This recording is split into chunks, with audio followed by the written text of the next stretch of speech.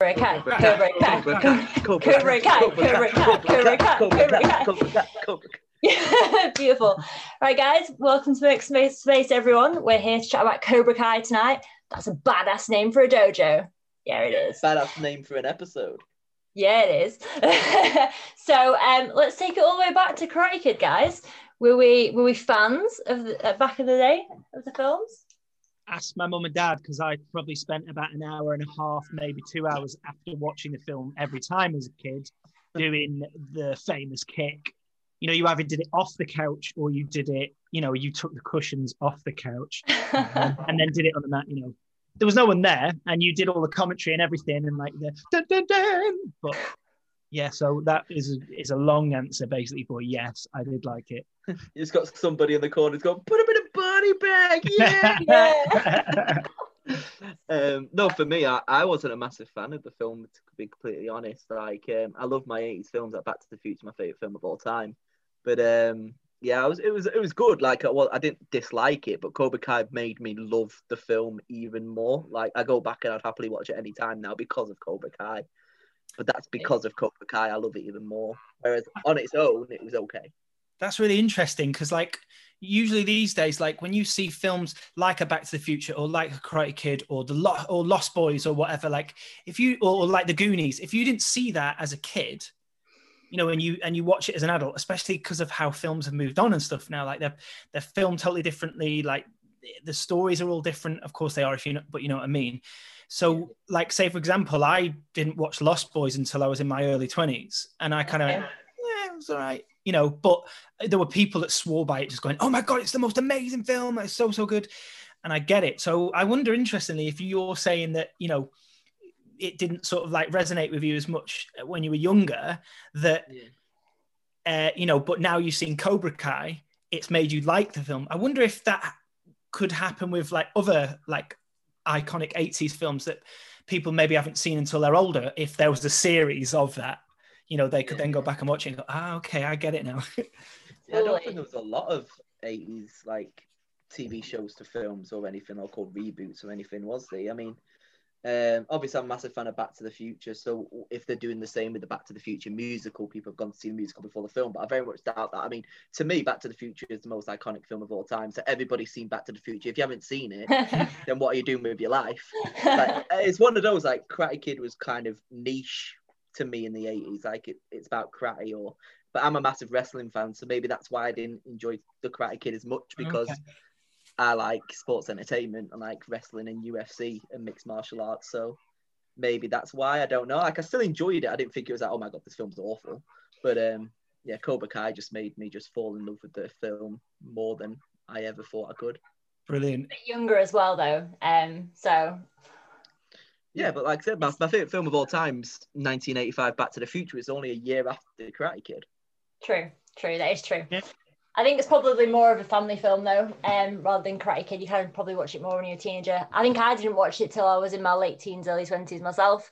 And again, I enjoyed it. Pardon?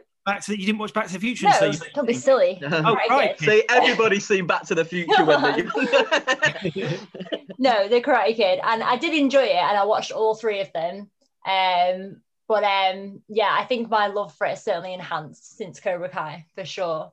But yeah, we still did the kicks and stuff off the sofas. I think I absolutely loved it. And it's funny because one of my best mates, who's an actor like me, like we used to, when we were like 14, 15, we did like shows together and stuff like that, you know, the National Youth Music Theatre and stuff and everything. And we used to do impressions of it then, or sometimes you'd have, because you'd go off to these like week-long rehearsal weeks. And, you know, obviously being from Blackpool, but then I went down to like Harpenden for a week, and you stayed in like a boarding school whilst they were on half term.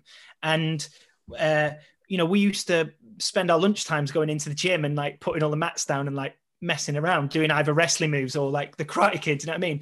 And we then worked together as adults. And for my birthday, he actually bought me the soundtrack of Karate Kid.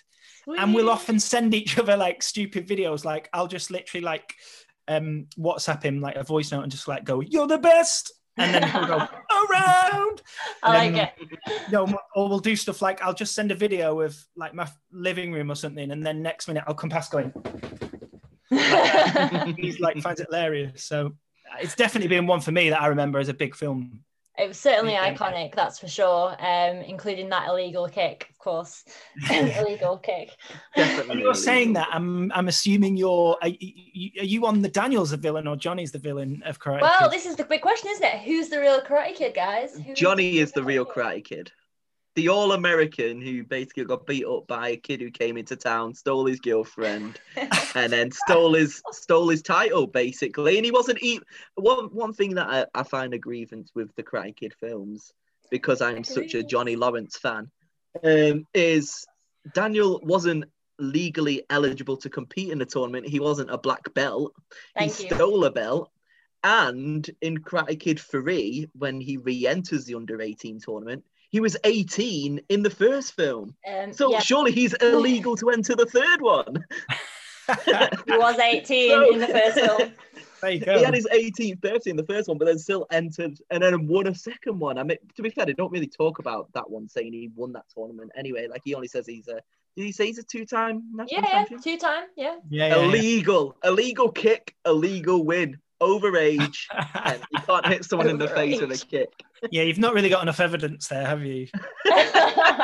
Having said that, I am definitely in the I'm in the Daniel camp. I am just because I think, like, you know, I get it. I do understand why people say, and especially when you've said all that now, like, I understand why people see Daniel as the villain.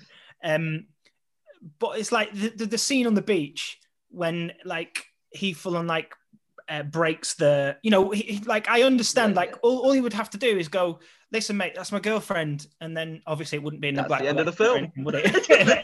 You know, credits. That's my girlfriend, and he goes, oh, I'm sorry, misunderstanding. No worries, we can be mates now. But no, like, let's talk about that beach scene. Who struck who first?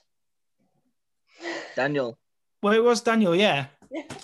Because I'm imagining he'd heard about Johnny before, and he was probably like cacking his pants, wasn't he? Thinking, oh, maybe I should get the first hit in, and maybe I should strike first. Yeah. He was destined to be Cobra Kai. Yeah, it's like when you have the sorting hat on, he was like, he was supposed to be slithering all along. Oh, nice. I like that. He's a little bit Gryffindor. Gryffindor? What do I call it? Slither. A little bit Slytherin, a little bit Gryffindor. But I think that's the best thing about Cobra Kai, because it flipped the script and made Johnny seem to be the good guy, whereas I know there was always like these fun theories out there to say Johnny was the real Karate Kid. But Cobra Kai has just confirmed that he is, and he is the true hero of the story. Well, it was How I Met Your Mother, wasn't it, that first introduced. That's right. Yeah. Barney Stinson, yeah. And that episode is amazing. It's a brilliant episode. It's absolutely brilliant. I was going to say, what I love about Cobra Kai in over the 3 series is there's always moments where you're right. And I love that it comes from that angle, especially in the first season, of that angle of going, you know, let's hear Johnny's side of the story. Let's see why we think he's the hero and not the villain and stuff. But I also like that at moments in all the 3 series, it switches in and out of you going, well, okay, you know, because there are moments when, like, Daniel does stuff and I'm like, dude, what are you doing? Like, you're being an idiot. Like, get over yourself and get on with it. Yeah. You know, but then there are moments when, like, Johnny clearly is being, you know, the bad guy there as well. Although, like I say, essentially it goes from that angle of telling his story. And then eventually Kreese becomes, you know, the main villain, doesn't it, really? It's the whole thing, like Daniel says, though, isn't it? There's no such thing as a bad student, only a bad teacher. Mm-hmm. Kreese is the true villain of Karate Kid. Johnny was never the villain in Karate Kid. It was always Kreese. Yeah. Johnny was just unfortunate. He was a Cobra Kai at the time, and Kreese obviously just turned him evil to kind of beat Daniel, but that just makes him the hero even more. You see that at the beginning of Karate Kid 2, don't you? When you see him in the car park. That's that moment when you're like, oh, hang on a minute, you know, he's being bullied. Maybe it's not too bad. Yeah, it was good. I love how I always like sit there and laugh to myself when I'm watching with the moments of Kreese when he comes in from sort of season 2, and he does those brilliant sort of like 80s kind of like, you know, hold the frame, like those smoldering. Yeah, exactly. He always holding his and you stick that in any other series, that kind of acting in any other series now, and you go, oh, that's like really like bad dated acting, what you're doing. Yeah. But obviously he can get away with it because of the style of the piece. Exactly. With Cobra Kai. That's just what makes it so amazing, because it shouldn't work and it shouldn't be good, but it is the best TV show on at this moment in time. It's just unreal. I just love it so much. I think it takes you a moment, doesn't it? Like, I know when I first watched the first few episodes, and when I told one of my best mates about this as well, and he was like, so I said to him, oh, how was it? Are you enjoying it? He was like, oh yeah, it took me like 2 episodes to understand it, because I was a bit like, this is a bit rubbish. This is like really like dodgy 80s style acting and script and everything. Yeah. And then he went, and then it just clicked and I got it, and then everything fell into place, and I go, I get what they're doing now. It's brilliant. Totally. You know, because it almost takes the mick out of itself, doesn't it? And that's why it's so brilliant. Well, like, what about when you first heard they were doing it though? Like, were you concerned, or was it already out before you even saw it? Were you one of those that watched it on YouTube before it went to Netflix? I'd never seen it on Netflix. I'd heard about it. And I know you said to me a few times, didn't you, Mercedes? Oh, have you Cobra Kai? And I know loads of people have mentioned it. I just never got around to watching it because, I mean, I didn't really ever watch anything. I still don't really watch anything series-wise on YouTube. In fact, I think the only sort of series I ever watched on YouTube was like a photography competition. That's it. So I'd heard about it and kind of gone, oh, and I guess I always just kept hearing about it and forgetting about it, so I never did. And like, so when as soon as I heard it was coming to Netflix, like, it was only within a few days of it coming on that I was like, go, put it on. And I binge watched like the first 2 series like in like a day or something, and then I was like annoyed. I remember when Jamie, you showed me the trailer, and I just was like, what? Oh my god, I need this. And it was just, you watched it before me, didn't you? I watched it. I watched all like series 1 in 6 hours. Like, I watched it straight, all 10 episodes, because I love doing those binges anyway. Like, I just love to just sit there and watch TV, whereas Mercedes isn't a massive fan of doing that at times. Until Cobra Kai series 3, when we binged that on New Year's Day. But I love just sitting there and just binging a whole TV show. I did it with that when Veronica Mars announced season 4. I was like straight in, did that in a day. Like, I absolutely love just sitting there and just binging it in a day, because I'm one of those people that, if like, it annoys me in the trailer that they show Kreese, because in series 1, like, he's dead, he's not in it, and it's just like that moment when I watched it for the first time and then Kreese turns up at the end of series 1 was like, what is happening right now? That was like a massive twist, and it just gets spoiled because obviously, I mean, there is 2 more seasons, and he's a massive part of the Karate Kid universe and the Miyagi verse, or whatever you want to call it, because we don't talk about the Jaden Smith version. But what about Hilary Swank? Apparently that's canon. Apparently, so yeah, that is canon. It's Miyagi, isn't it? But I haven't watched the next Karate Kid. But apparently, with the whole Sam and Tori thing, like, that's massive at the moment. There's rumors that maybe Hilary Swank could come into it, because it's the whole girl fight, and maybe Hilary Swank will come in to give a little bit more of a womanly influence to the whole thing, because obviously they both got men as mentors, don't they? So as sensei, shall we say? Sorry, but I'd be up for that anyway, because I enjoy Hilary Swank as an actress. She's brilliant. Yeah, I think it would be an interesting twist. It would be cool for Daniel to meet another Miyagi-Do student. And have them chat about it. Have either of you seen? So, like, we talk about Cobra Kai because, like, they talked. Ralph Macchio was asked about doing a sort of Karate Kid spin-off series or something for years and years and years, wasn't it? And it wasn't until the writers of Cobra Kai came in and he actually went, let's do this sort of thing. Yeah. But do you know that there was, after the time when the Jaden Smith one came out, there was I don't know where it is now. I bet you'd be able to find it, but there was a little sort of like short film with Ralph Macchio in called Wax On, Boop Off. And it's really funny.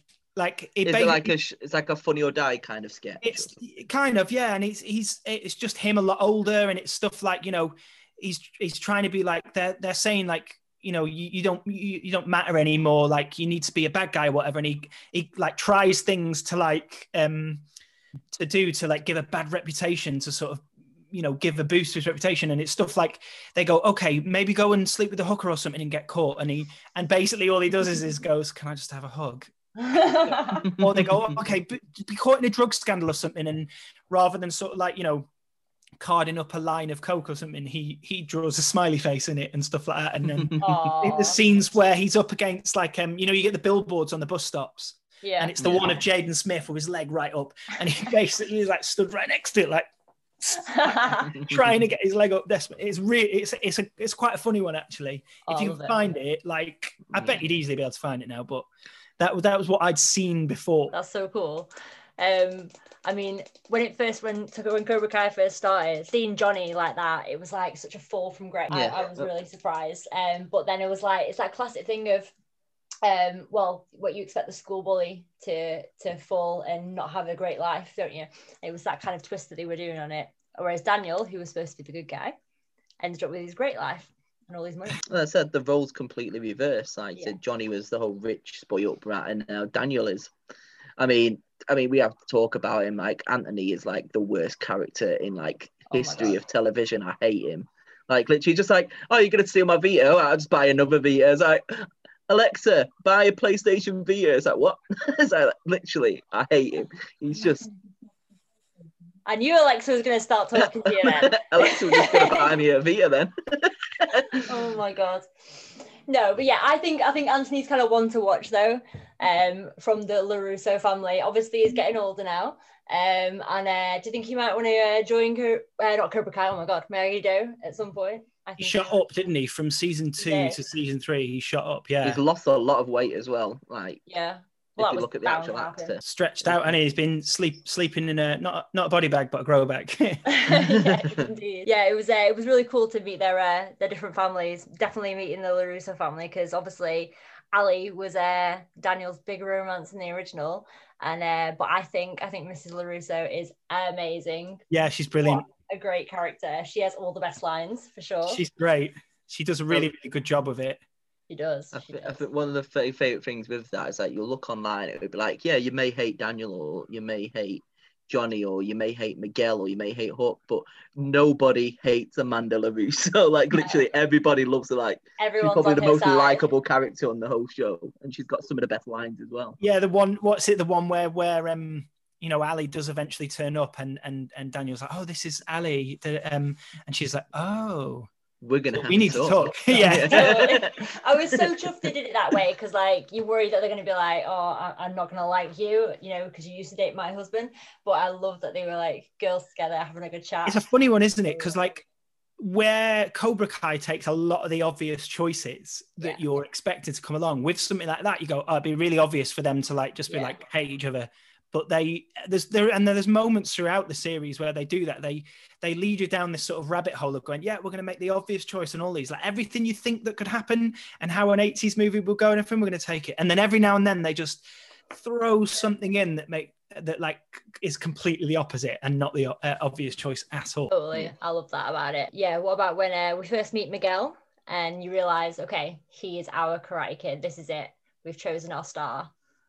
I liked him straight away. I think he was absolutely adorable. God bless him. When you go back and you watch that first episode again, his hair's all flat. That's what you were talking about when we were rewatching it. It's just like, look at his hair. His hair's growing. He's becoming meaner. Yeah. As he gets more and more mean, his hair gets bigger and bigger and bigger. I guess it does, really, doesn't it? Yeah. I don't know. I don't think, for me, at any point, like, they really ride close to that line with Miguel, and they never ever take him over to the bad side, really, do they? They push it and they make you think he's going to go there, and he's like wavering like near the line. He's like on the precipice, like, dipping his toe over or whatever, but they don't fully take him there, do they? No. He had that one dark moment, really. He had that one dark moment where he decided to just kick Robbie's shoulder, and that was it. That was only because of everything that happened, like in the tournament. But then, like you said, he showed mercy, and then he got kicked off the balcony. Spoilers.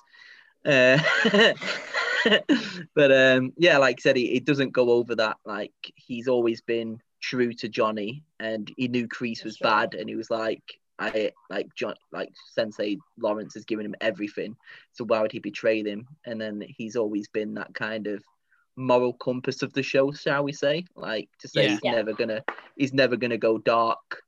Besides, obviously, like I said, kicking Robbie, but Cobra Kai needs to be back on top. Well, he's got that great family foundation, and that's how he's never going to go like full. And like you say, he is the moral compass. They do a little bit of harking back to the film though, with the beach scene, the party, when he starts the fight because he's drunk, and he majorly regrets that. Yeah, because you get to see all that regret on his face, like I said, when he's making those little videos for Samantha, like "I love you" and "Send your octopus" and stuff like that. It's just. He's just like I said, and I think one of my favourite bits of series 3 was, I know we've already gone past it, when the whole points of view, because one of my favourite things to do is point from a different view. So it's like the Rashomon effect, shall we say, if you're familiar with that. It's the same story told from different perspectives. And when Miguel finally got to meet Daniel and he sat down and listened to Daniel's side of the story, then in series 1 he listened to Johnny's side of the story, and he's had both aspects of it all. Like, he's the only character that's had both sides of the story. So Miguel essentially is like the main character of Cobra Kai. Oh yeah, for sure. Well, Eagle Fang, like, or whatever you want to call it, or Miyagi-Do Eagle Fang Karate. We're not there yet. Sticking on series 1 for now, and again, like mirroring the original film. I love the date scene at golf and stuff. There was only one place they could go. When he's there saying, "Oh, I'm gonna go to the planetarium. We're gonna have chocolates." I was like, "What? No, got to go to golf and stuff." It is amazing. Like, if I could go like for anywhere for like a fun night out in the States, that is where I want to go. Did they have the original music in there at the same time? I can't remember now. I'm trying to think. The bam bam. I think it might have been a little bit in the background. Yeah. Do you know which one I mean? I know what you mean. Had that in the background. That's the thing that it does so well, though, doesn't it? It's made by the fans for the fans, and there's so much homage to the actual film. Like I said, when they're looking back at some of the scenes and recreating them or homaging them, like the bit where they come out in the whole like skeleton Halloween outfit is just amazing. Like when they bring that, or when he's got the red leather jacket that Johnny wore when Miguel gets to borrow that. It's just like little moments like that is what makes the show incredible. And like I said, it's for the fans, made by fans who actually love it. It's not just a job to them just to be like, "Oh, I'm just writing this TV show, I'm going to do it." That they actually love Karate Kid, and they want to make this amazing show, and they want to homage it as much as they can. And they got the original people, like the mum came back in an episode. Oh yeah, that was brilliant. Karate Kid. Like they've got everybody back from like the original film that they could. Obviously, Pat Morita couldn't. Obviously, I'm sure he probably would. And they got the original gang back. Don't talk about that yet. We're not talking about that yet. We'll get to that in a minute. We will get to that in a minute because that is amazing. But let's just talk about meeting our other characters in season 1. When it started, who struck you straight away? Like who was a good character apart from Daniel and Johnny? Who was my favourite character straight away? Yeah. Well, obviously Lip, or whatever you want to call him, when he was first on there, wasn't that much Eli. He wasn't just... Obviously, his development later on, obviously into Hawk, was incredible. But Dimitri was pretty funny. Obviously, he was a little bit annoying at times.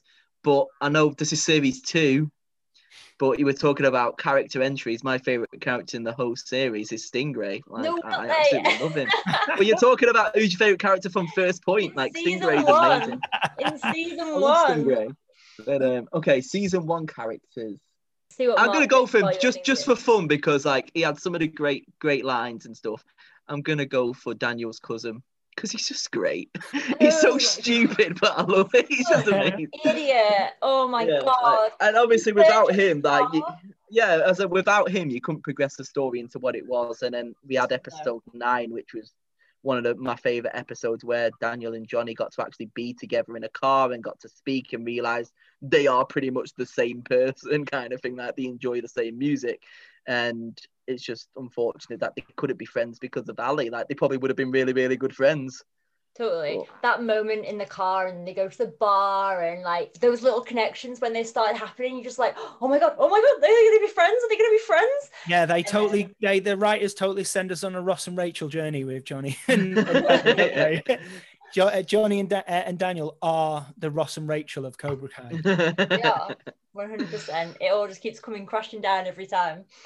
But I love it. Say, like, for me, like, yeah, I reckon Hawk's transformation was quite a cool moment in season 1. Like, just to go from that, you know, I don't know if I remember like thinking, is this coming now? Like, why are they teasing and pushing this guy so much? There's got to be a purpose to it. Like, and then obviously he has his transformation, and you go, okay, that's quite cool. When he walked in, you know, and he kind of becomes, at the time you're going, oh, is he going to be the Mike Barnes of like Cobra Kai sort of thing, you know? I remember thinking that about him. I was going, okay, yeah, that's a little nod to like Mike Barnes, like the bad boy. Because it was like, he didn't just like slowly transition, did he? It was like literally. It's basically, I'm on the spectrum. It's like, I don't know what that is, but get off it. Get the hell off it real quick. And then leaves, and then all of a sudden he's just back with a massive mohawk out of nowhere. It's like he made this. He was like, look, this is where my life is. I can either carry on, you know, being pushed around and everything, or I can just flip the switch, as he said, and just start again. And that's exactly what he did. It was amazing. And what's quite interesting there is the parallels between him and the other one you mentioned it before. Why have I forgotten his name? Dimitri. Yeah, because they have that both. They're like the bullied like geeks or whatever, don't they? And they have that split of going, you know, like Eli comes out and becomes Hawk, and then Dimitri kind of just goes off and still stays in his shell. And even like, you know, those moments when he is training, like he's just a bit pathetic. And and actually, if anything, that accentuates more the journey and the arc that Eli goes on to become Hawk. For sure. And what a journey he has over the 3 series.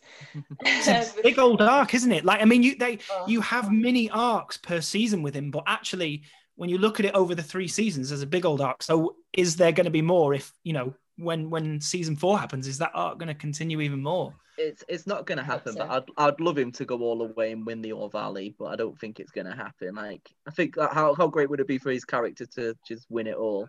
Like, he's the one who saves Johnny's dojo, but I don't think it's going to happen. It's the way it's written at the moment, it seems like Miguel's going to have his magical transformation and come back and win it all, isn't it? But again, we're not there yet. Well, I'm hoping for another kind of progression there. But that moment then when at the All Valley, you know, when you've got you've got Robbie and Miguel fighting each other, and you're like, well, this is it. This is the All Valley. This is the big thing. Where are we going to go from here after it finishes? Daniel LaRusso is going to coach. Yeah, Daniel LaRusso is going to coach. Whatever.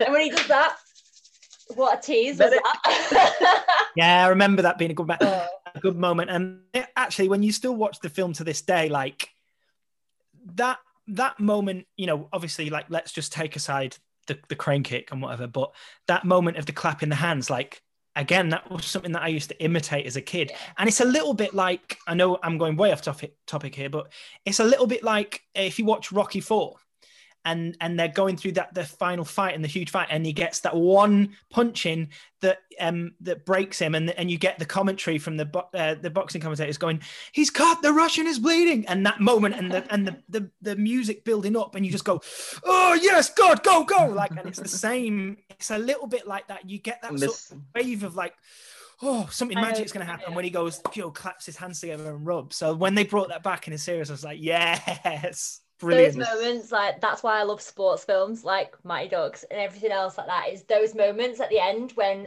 like the heroes are down and you have those moments and then they come back. Oh, but Mercedes only watched Rocky 1, so she hasn't watched number 4. No, I haven't seen the rest. we can't talk about Rocky 4 without probably one of the greatest lines ever, which is, if he dies, he dies. Yeah. Oh, right, listen, also skip 5. If you do watch him skip 5, that's not worth Duly it. Noted. And then go on to Rocky Balboa. So go from 4 to Rocky Balboa. which is the one. And I think Creed's like incredible as well. I know we're going completely off the topic, Creed films are Creed, great. I prefer Creed to Rocky. I Do think you they're really? unreal. Yeah, they're amazing. Yeah. Like, the Creed films. I mean, I think that's like the advancement of how sports films are shot and the realism and stuff and everything, and that makes it. Well, in a way, it is comparable to the Rocky Balboa film, which is where they go, oh, could the champ now beat the champ from yesteryear? And it's a similar kind of way. Like it was a brilliant film of its time, but like the way it's shot now with Creed and stuff is, it's like the new champ and the old champ, isn't it? It's like, who would win in a fight? Would Johnny or Miguel win in a fight now? Johnny and Miguel fighting each other? I don't want to see that. No, I said it's kind of the same with Rocky and Creed, isn't it? Like you said, you've got the new champ and the former champ. Would you say Johnny in his prime or Miguel?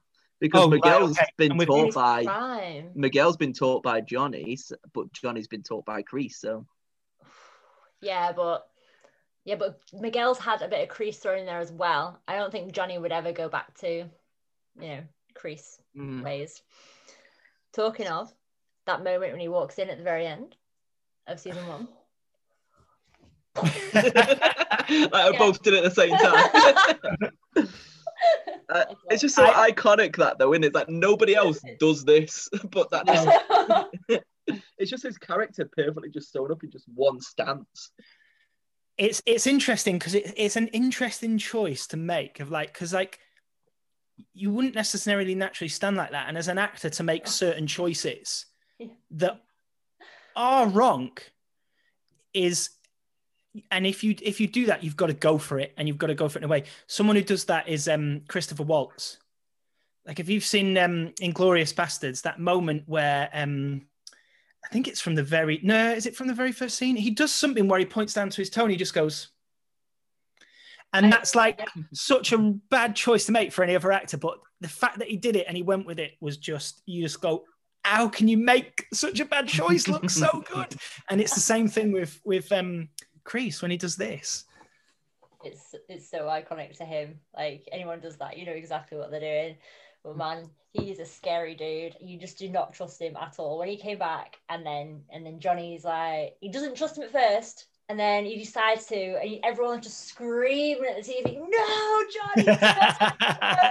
And my friend at work, she was watching it after, of course, I'd seen all of it, and she'd just text me every now and again. It'd just be like this little commentary, and I knew exactly what's going on and where she's up to. She's like, no, don't trust him, Johnny. It's so funny. I mean, their fight at the beginning of season 2 between Johnny and Kreese was great as well. Like you said, throwing him into the mirrors, and it was just a brutal, wasn't it? Because, I mean, going on later as well, I think Kreese has had some brilliant fights. Like the one at the end of season 3 was amazing as well. Yeah. But I'd love to just see Kreese get on the mats and just have a massive fight, like an under-70s tournament, shall we say? I don't know how old he is, but like the adult tournament, like they have like senior football and stuff like that. Have a senior competition. We can finally get like Rocky 3 freeze frame between Daniel and Johnny at the end. Who's actually going to win? Yeah, Mercedes has no idea what we're talking about there, but you kind of love that you're hating him, though, don't you? Oh yeah, I mean, you do hate him, but you kind of love it as well, and that annoys you even more. Yeah, well, it makes Johnny look even better, which is what I like. And the bits when Kreese is coming along and he's then starting to mentor the kids, and Johnny's just like, it's not quite. But the thing is, Johnny was pretty, kind of a dick when he first started mentoring them, calling them lip and all sorts. And then Kreese comes in and starts being a dick, and he's like, oh yeah, no, don't do that. That's not how we do it here. And you can see how he's progressed. Yeah, but Kreese is still stuck in those old ways. Well, that's because like all the stuff that he's like, when you talk about him sort of like mentoring and like being their sensei at the beginning, like he's going on what he knows, and he's never known anything but doing that with Kreese. So when he's going through all these classes and the amount of time that passes by over the series up until those points, like he's finding out what he is as a sensei by like naturally, obviously, because he's a better person than Kreese. So he's sort of like slowly sanding away those sort of like bad habits and bad ways of teaching and stuff, isn't he? So like you say, like, and that has to happen for him so that when they get to those moments where he's like, whoa, You can't do that. Like if he just carried on as he was, then it's, you know, it's not going to go anywhere then, is it? Because he's going to go, yeah, let him do this, let him do that, don't care. Exactly. He definitely learns from Miguel and, you know, and grows through that. And it's Miguel one of the best Johnny... relationships of the show, though, isn't it, Miguel and Johnny? Well, it's like Johnny is in need of a son, Miguel is in need of a father, and it's that classic one, and it's a really good relationship. It's really I just love the whole I showed you the picture, like we had the whole Cobra Kai memes, and it's basically like Johnny when Miguel needs help and he's just like straight there, like gonna do anything, but then when Robbie needs help he's just like, well, I've got some other stuff that I need to do. And that's his actual son. But but Robbie. Yeah. Let's talk about Robbie. We don't even mention Robbie really. Oh, bless him. He was lost, but then he found Daniel. Then he found Kreese. And he found everyone.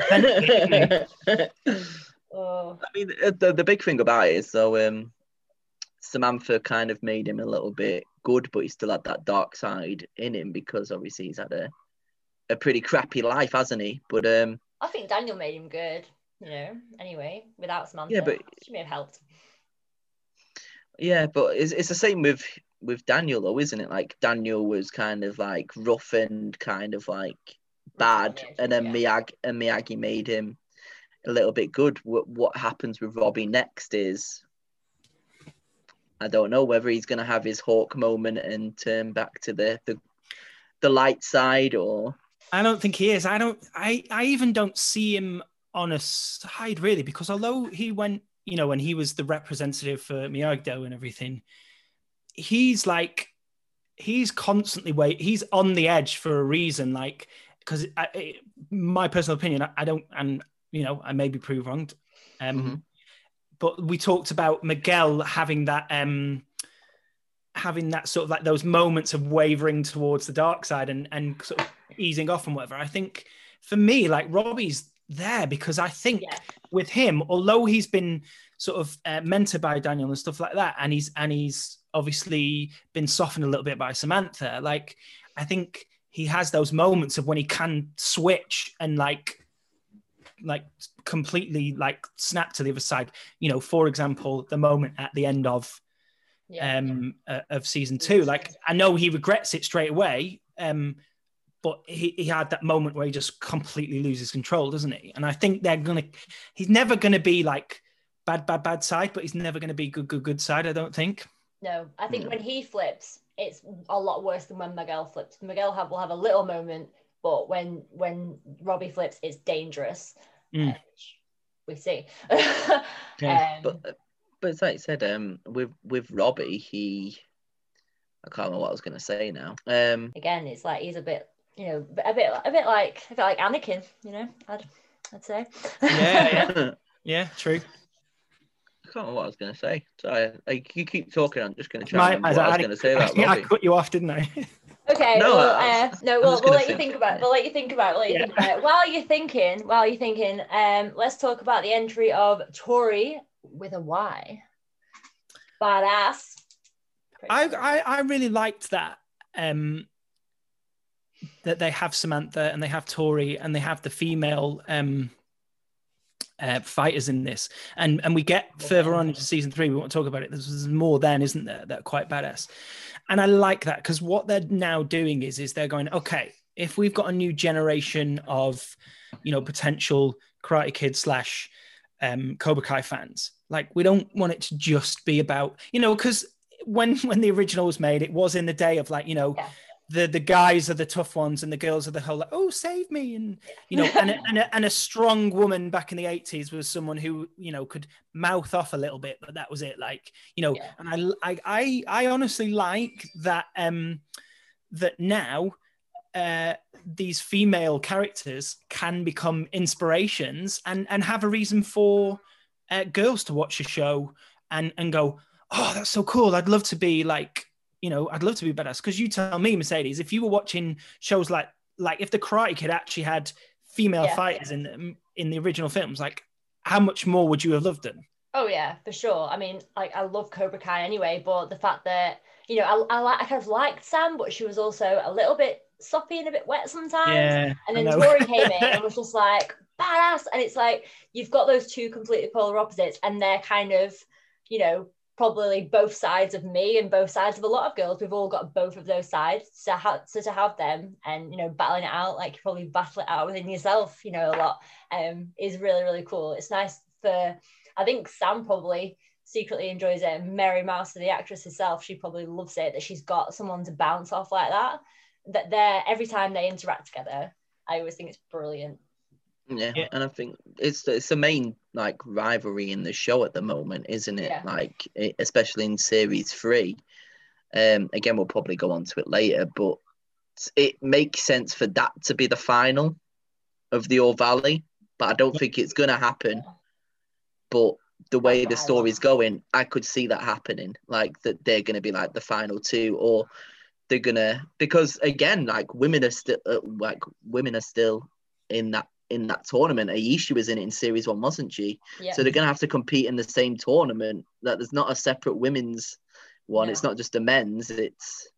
It's just under 18. So they're gonna have to compete somehow, like against each other. So whether they actually get there, I don't know. It's going to be very interesting what's going to happen in series 4 when they eventually release it. Hopefully New Year's Day. Hopefully New Year's Day we can binge it again. But no, like, Tori's amazing. Like Peyton List, the actress, is just like, considering she's like a Disney girl, I'm pretty sure. I remember when it first came out and was looking at like all the actors on Instagram, and it's like, oh, I got about 18,000 followers, 10,000 followers, like Miguel and Eli, like Jacob Bertrand and Sholo. And then you get Peyton List, who's got 18 million followers on Instagram. It's just absolutely unreal. Because obviously she's Disney, so she's probably also those, a reason kid shows. Why she was hired. I mean, I'm like, Amy reason, obviously, like, because that's just the way it is now. If you can hire someone in that's like gone in and done a brilliant sort of screen test and everything, and then they go, oh, by the way, they've got a massive following of potentially young kids. Well, yeah, that can come Disney. on to Cobra Kai. I mean, you know? They've already got like we're like the older audience now. Yeah. But to bring her in, you know, that's bringing in that younger audience, because I'm like, oh, what's she doing now? Let's go watch this. Well, they're doing like having said that. Sorry, having said that, like maybe kids don't want to watch it because I'm just thinking of some of the stuff that's not too younger kids. No, well, like I said, they're doing a remake of what's the film called? She's All That. They're doing a remake of She's All That. You know, the Freddie Prinze Jr. film, but they're reversing it because, you know, everything has to get reversed now. So it's basically He's All That, and it's relevant, don't worry. But that's actually starring Tanner Buchanan, who plays Robbie. Yeah. So nice. Robbie's the kind of like, well, basically this girl is the main character, and she's going to be basically have the task to turn Tanner Buchanan into like prom king. That's what the whole film's about. Difficult. But the actress in it, again, she's like a massive TikTok star with 50 million followers on it. So, you know, let's give it to her. Yeah. It's just one of those things, isn't it? You've got the following, you can just basically just get them in there by their name because you know people are going to watch it. Crazy. Two things on that for me is, one, will they still keep the Keat sack moment in it? What? I don't think Mercedes has watched it, have you? Once many years ago. I remember that just being the weirdest moment in the film. But and second point, interesting that you say she's a TikTok star. Is she actually an actress or is she just a TikTok star? Just TikTok online personality, I believe. I remember when I've taught drama to kids before, and I've gone around playing. I'm sure you guys will have played it. The actor's name game. So you sit in a circle and you do like, someone starts with an actor and it like says Tanner Buchanan. So the next person has to start with an actor whose first name begins with B. And you go around the circle. And if there's a double name, like, you know, Steven Seagal or whatever, and then it goes back around the other way. And we were playing this game and like loads of them were just saying names. And I was like, who's that? And they're like, oh, they're from Towie, or they're from, and I went, no, they're not actors. They're reality TV. I didn't even want to say stars. They're personalities, aren't they? Yeah, and it's interesting that kids these days now would see like people like that as a You can just become famous just like that, can't you? I mean, this person I've just looked at her. Addison Rae, she's called. This is going to be her first film. It's going to be a proper on-screen debut. But she's got 61 million followers on TikTok. The second most followed individual on the platform. That's crazy. Wow. just off making short little videos on TikTok is just like, it's basically like, do you remember when I did Dub Smash? It's basically like that to a degree. Yeah, I know, I get the idea, but I don't fully know, and I don't want to know. I'm not. There is some creative fun on TikTok and everything, and I am on it, but like, I mean, I don't even remember the last one that I did, and I've not done that because I kind of went, I'll give it a go, and then I kind of went, but like, interesting, and you know what? Listen, I say, because I've worked with YouTube stars before. I worked with Joe Sugg, and you know, the initial sort of like feeling of him coming into the show that I was doing was, oh well, why is a YouTube star taking the job of, you know, someone that's trained for it over years and years and years and stuff? Actually, Joe did a very was very good because we came and saw him. Oh, did you? Was Joe in it when he came? Yeah. And he did such a brilliant job, and he went from when he first started to when he eventually left. He progressed so much, and he was great to start with, and he was, you know, there was no status with him in that show. He was very much, you know, humble, and he was like, oh guys, like I'm struggling with this bit, like can you help me with something? Or like, he wasn't like just, I'm a YouTube star. Like, I mean, so it'd be interesting to see what this TikTok girl does and if she can act. So, you know, who knows, she may be good. She might have done a screen test and the producers have gone, actually, yeah, she's good enough, but the jury's out. Yeah, it's just weird as well, because like you said, with him, it's such a big role to go into as well. I know it's not obviously the main character, but like, for Christopher Fitzgerald played him in the Broadway show, didn't he? You know, from like Puck from Wicked, and he was following on from Neil from In-Betweeners. Sorry, I forgot his name. Right, yeah, and then, Mike. Yeah, and then obviously it was Jack McBride before that as well. So it's like not like just coming into a role just blank. He's actually following in, and I thought he was amazing. Like I didn't really expect much from him, and he was really, really good in the role. Yeah. Same. So anyway, that's completely off topic. Digress. I nearly went back on the topic. Okay, well, why don't we give Jamie the opportunity to talk about his favourite character of all time? Okay, go on. My favourite, Stingray, series 2. I love him. Like the annoying thing is, like I said it after I finished series 3. I said series 3 was amazing, but you know, probably need a little bit of Stingray in there. Like Paul Walter is probably my favorite actor from like 2019. Like Richard Jewell was incredible. He did Cobra Kai as well, and it was just phenomenal. Exactly. And I just love him as a character. He's just stupid. There's a grown man just hanging around with kids doing about karate, and but it works.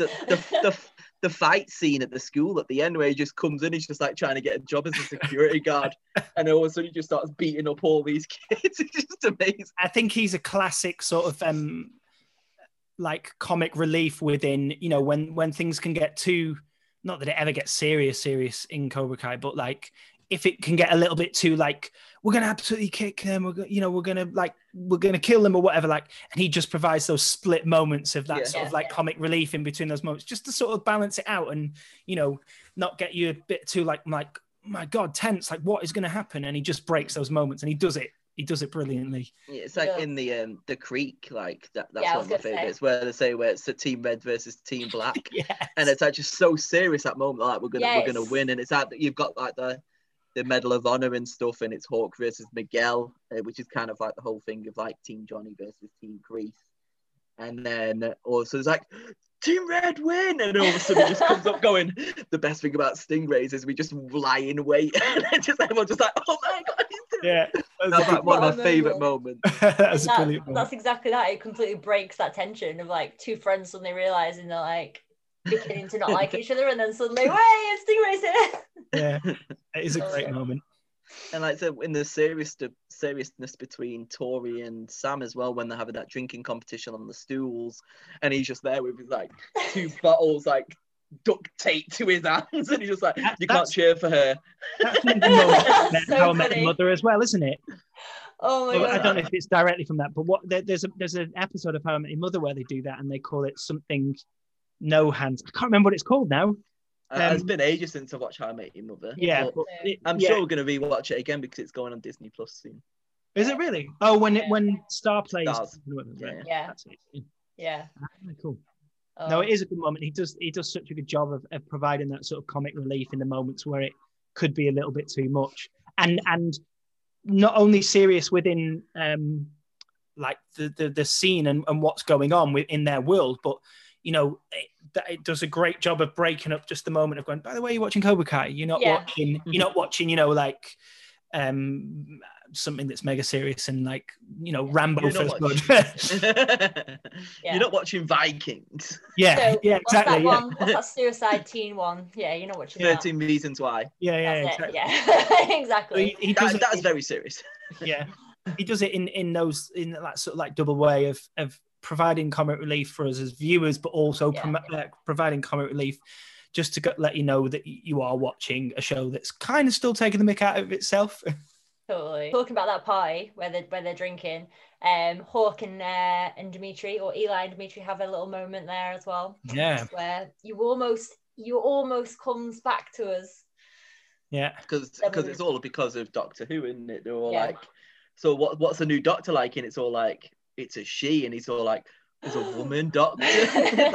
Because he's just trying so hard not to be a geek anymore, and then all of a sudden it's just like you have that moment where it's like, he's not all turned, he's not all gone, there's still hope there. He still wants to be the person he was, but he can't because he's got to be Hawk.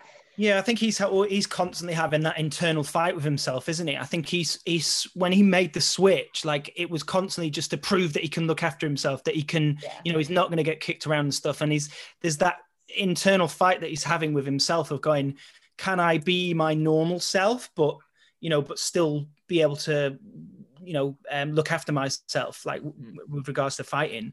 And he's constantly battling that. Yeah. And more and more so as the series go on. Exactly. And he's like, I think he realizes as well, because he realized he lost Moon because he got Moon because he was being all cool, but then when he started to be a bully, he lost her, and he recognizes that.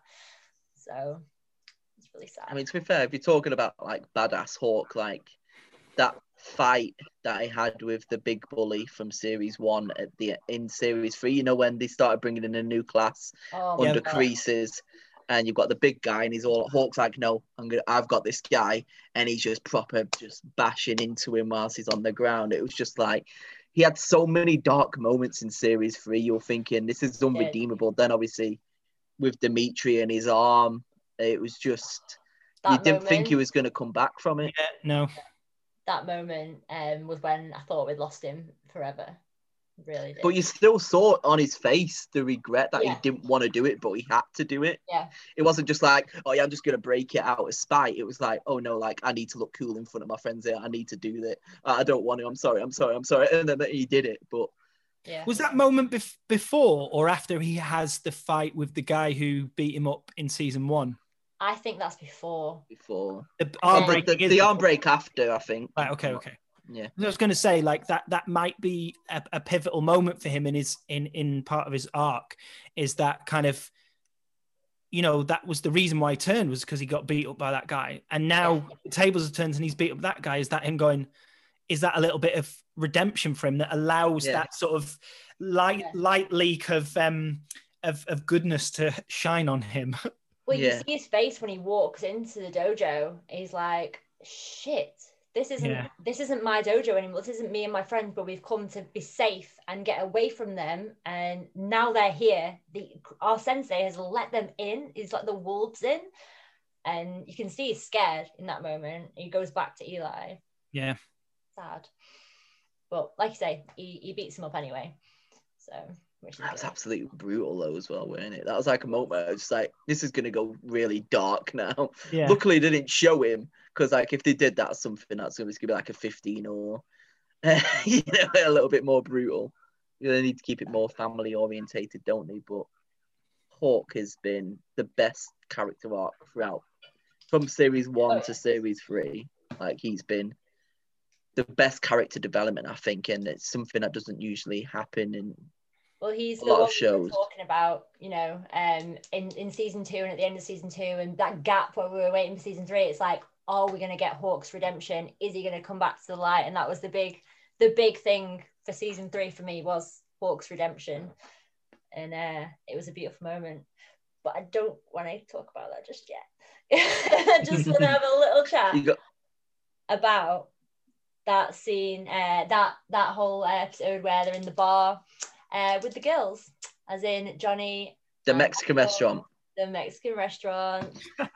The episode 9 where they almost come together and become friends. Every time. Same as series 1, series 2, they had that moment. It was just like, this is it. Like, Johnny's dancing and eating Mexican food, and then Amanda comes up with a whole like great line. It's just like, oh yeah, it's fine. They just have rival dojos. It's like, it's fine. Like I said, she just like just puts it into simple terms, and when you put it into simple terms, it just sounds so stupid. Exactly. But it's like, this is like their life. It's that and it's just reminder amazing. again that you're watching the show, and that it's like, and it's just boys being they just got rival. I just got rival dojos. They're just still teenagers at heart. But there's that thing where they're like, oh, are you sure you don't want to write that down? And they have the look at each other like, you're okay. And then she gets it wrong. The waitress. The waitress, yeah. And that's what brings them together, strangely.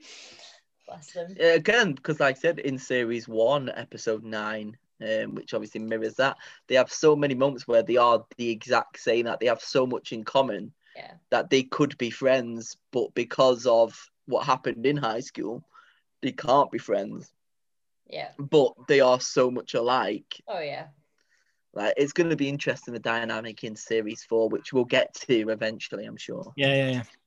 I think as well, like, what's interesting is you like, they can't let it go, can they? And it'd be interesting to see why, because a lot of time has passed. Like, what are we talking in that universe? Like, what is it, 25, 30 years? Yeah, something like so that. Like, I mean, it'd be I don't know how they do it, but it'd be interesting to see that period of when when they sort of part ways at high school up until like when they see each other again in Cobra Kai. Like, what's making them hold on to that? Like, because I've had arguments and not gotten well with people that I went to college with, and I look back now and I go, it's so silly, and I've worked with them since, and I've said to them on the first day, look, we obviously didn't get on at college or whatever, like, let's just start anew, like, forgive and forget sort of thing or whatever, and then it's been absolutely fine. But what with them is making them hold on to it so much that the thing is, down the line, with this college person though, did he illegally kick you in the head in a karate tournament? It was a she. It was a she. It was a she. Did she illegally kick you in the head in a karate tournament? Yes, she did. But yeah, it'd be interesting to see like what sort of for either of them. I think it's obvious for Johnny, isn't it? Because he sort of found that as his downfall. That moment, his life suddenly went from going uphill to suddenly like just crashing, and that's where we pick up with him in season 1 when he's absolutely down and out as an adult and trying to hold on to his life in the 80s as a teen. But what with Daniel? Like, surely he won it. He got the one up over him. He had the better life. Like you said earlier, Jamie, like he became the rich, spoiled kid and everything. Like, surely he'd be able to let it go. I think when the they thing first with meet, though, he is like that. He's kind of like, oh, Johnny, we get, he's kind of like cool about it. Like, we had a rivalry in school, but it's fine now. And Johnny's still like, no, it's not fine. And then they do fall out. I can't remember what happens. I think the whole thing with Daniel, it's not just Johnny, it's Cobra Kai. That's what he has the issue with. But because Johnny opened Cobra Kai, that's why he has the issue with Johnny, because he was their star pupil. Yeah. I think like Daniel's issue was Cobra Kai. Like if he didn't open Cobra Kai, I'm sure there would be no issue there. And like you said, he was kind of like trying to joke and have a banter with him, but obviously Johnny wasn't having that because his life has been ruined since high school because of that moment. Yeah. Like I said, he went out, he slept with Robbie's mum, obviously got pregnant, didn't go to the birth, and just basically became what I don't even know what his job was. He just basically like The handyman, fitting TVs on the wrong side of the wall, apparently. Yeah, so. Apparently. But again, that moment in series 2 where he's trying to date and that woman comes back. Oh, from yeah, that's episode brilliant. 1. I didn't call you a bitch. I said you were bitching at me. Yeah, brilliant. True. One last thing from season 2. I think for me, my favorite thing about season 2 is when the Cobras get back together. The fight. Yeah, we'll get to the fight. Hans Gruber. Yeah, that was very Hans Gruber. No, the Cobras, one last ride, and they're just doing all the flashbacks when they're on the bikes, and oh my god, the fact that they got all the same guys back, brilliant. And they literally put him in a body bag. Yeah. And that actor died not long after filming, didn't he? He did. Oh my god, that was so sad, but really poignant as well. It was very strange. That must have been really cool for them, because as a young actor, having that time of their lives, they must have shot it over a summer, and having that time together and having so much fun, they must have formed so much of a bond. And think of potentially stronger than what sort of Ralph Macchio and William Zabka have now, because they are really good friends, aren't they? When you do that and you build that kind of a friendship as a younger person, and then down the line, like you say, 25, 30 years later, to come back and have that time together must have been really special for them. Must have been really cool. Being the kids again, doing the things that they were doing. That bar fight was great. Oh yeah, that was amazing. Bless them. But yeah, it was really special. I'm just going to go slightly off topic. It's still Cobra Kai, but it just came to me as well that the whole fun fact with Cobra Kai is Daniel is technically, Ralph Macchio, is 1 year older or 2 years older than Pat Mariotta was when he did Karate Kid, which is absolutely crazy to think about. Still looks you always expect Mr. Miyagi you expect Mr. Miyagi to be 60 or 70 or something like that. And Ralph Macchio is just hasn't aged. He looked really old, didn't he? It's a little bit like, what's her name? Maggie Smith, Jennifer Lopez. She never ages. She doesn't age anyway. But Maggie Smith, I remember in Hook being I remember as a kid watching that and going she's must be 120 or something, and and she's done, even when she looked just as old as McGonagall, and she's still here now. I don't want her to go that. I'm not complaining about that.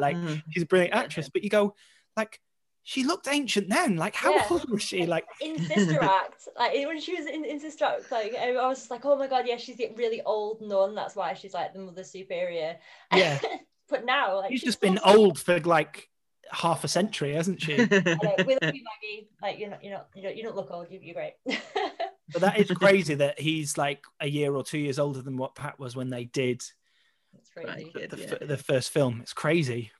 Bless them. I know, if you imagine having Pat in it, that would have just been amazing. Having a fight between him and Chris, that would have been really cool. I love it. I love those moments when they take those little moments in seasons 1, 2, and 3 as well, actually, where they have those memories of him, and you have those he has those voiceovers in head, and you're a bit oh god. And it has the Miyagi theme behind it as well. Yes. Ooh, with the panpipes. Yeah, I do that all the time when beautiful. Yeah, I do it every time to Mercedes when it happens. But I love it. Like I said, it's just that nostalgia moment that is just incredible about the show, and just makes you love it even more. Yeah. It's just amazing. So moving on to season 3, but with that very last moment at the end of season 2 when we see Miguel do his Hans Gruber. Oh my god! Don't forget though, this is the one thing that I agree that everybody from Netflix, we waited 2 years to find out what happened. It finished in 2018. It was filmed and ready to go. It was filmed and ready to go in 2020. It was 29. I think it was 2019 when it came out. Sorry. And then we had to wait all of 2020, no updates, because they sold the rights to Netflix. And then, they had to release series 1 and 2 to then build the fan base up ready for series 3. But it was filmed and ready to go. It was ready and edited. They could have released it. But no, there's build the fan base, fair enough. But we had to wait 2 years to find out what happened after that. And obviously we met them obviously with the pictures in the background, we met them at Comic-Con, and we're just talking about it all, just like what were you thinking, like when you read that scene? Like, it was just crazy to think like it would take that kind of a turn in this TV show.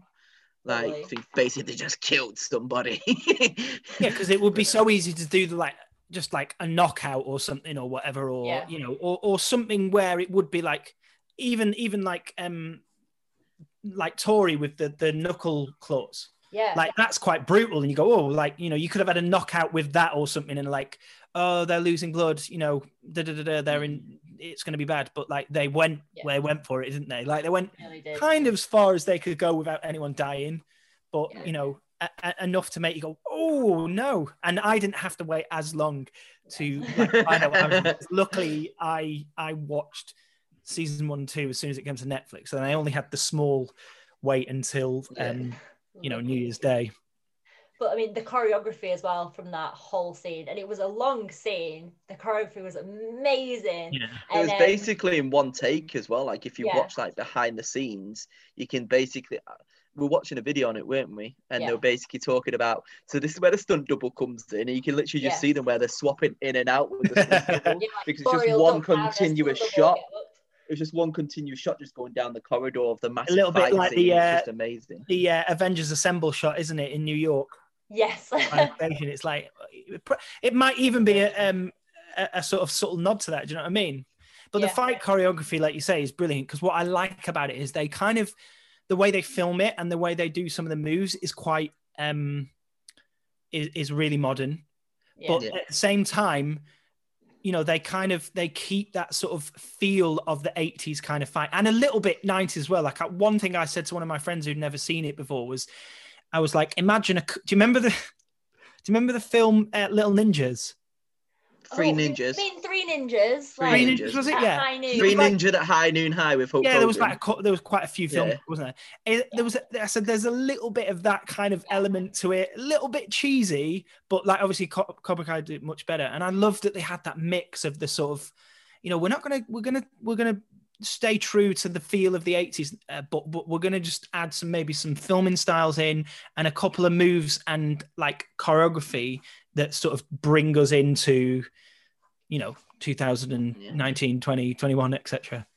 I think there's just two more moments before we do finish with series 2. Was the moment when he's there with the Cruel Summer like acoustic, which is amazing, and then he throws his phone away, and then it finally pops up to say Ali Mills Schwarber sent you a friend request.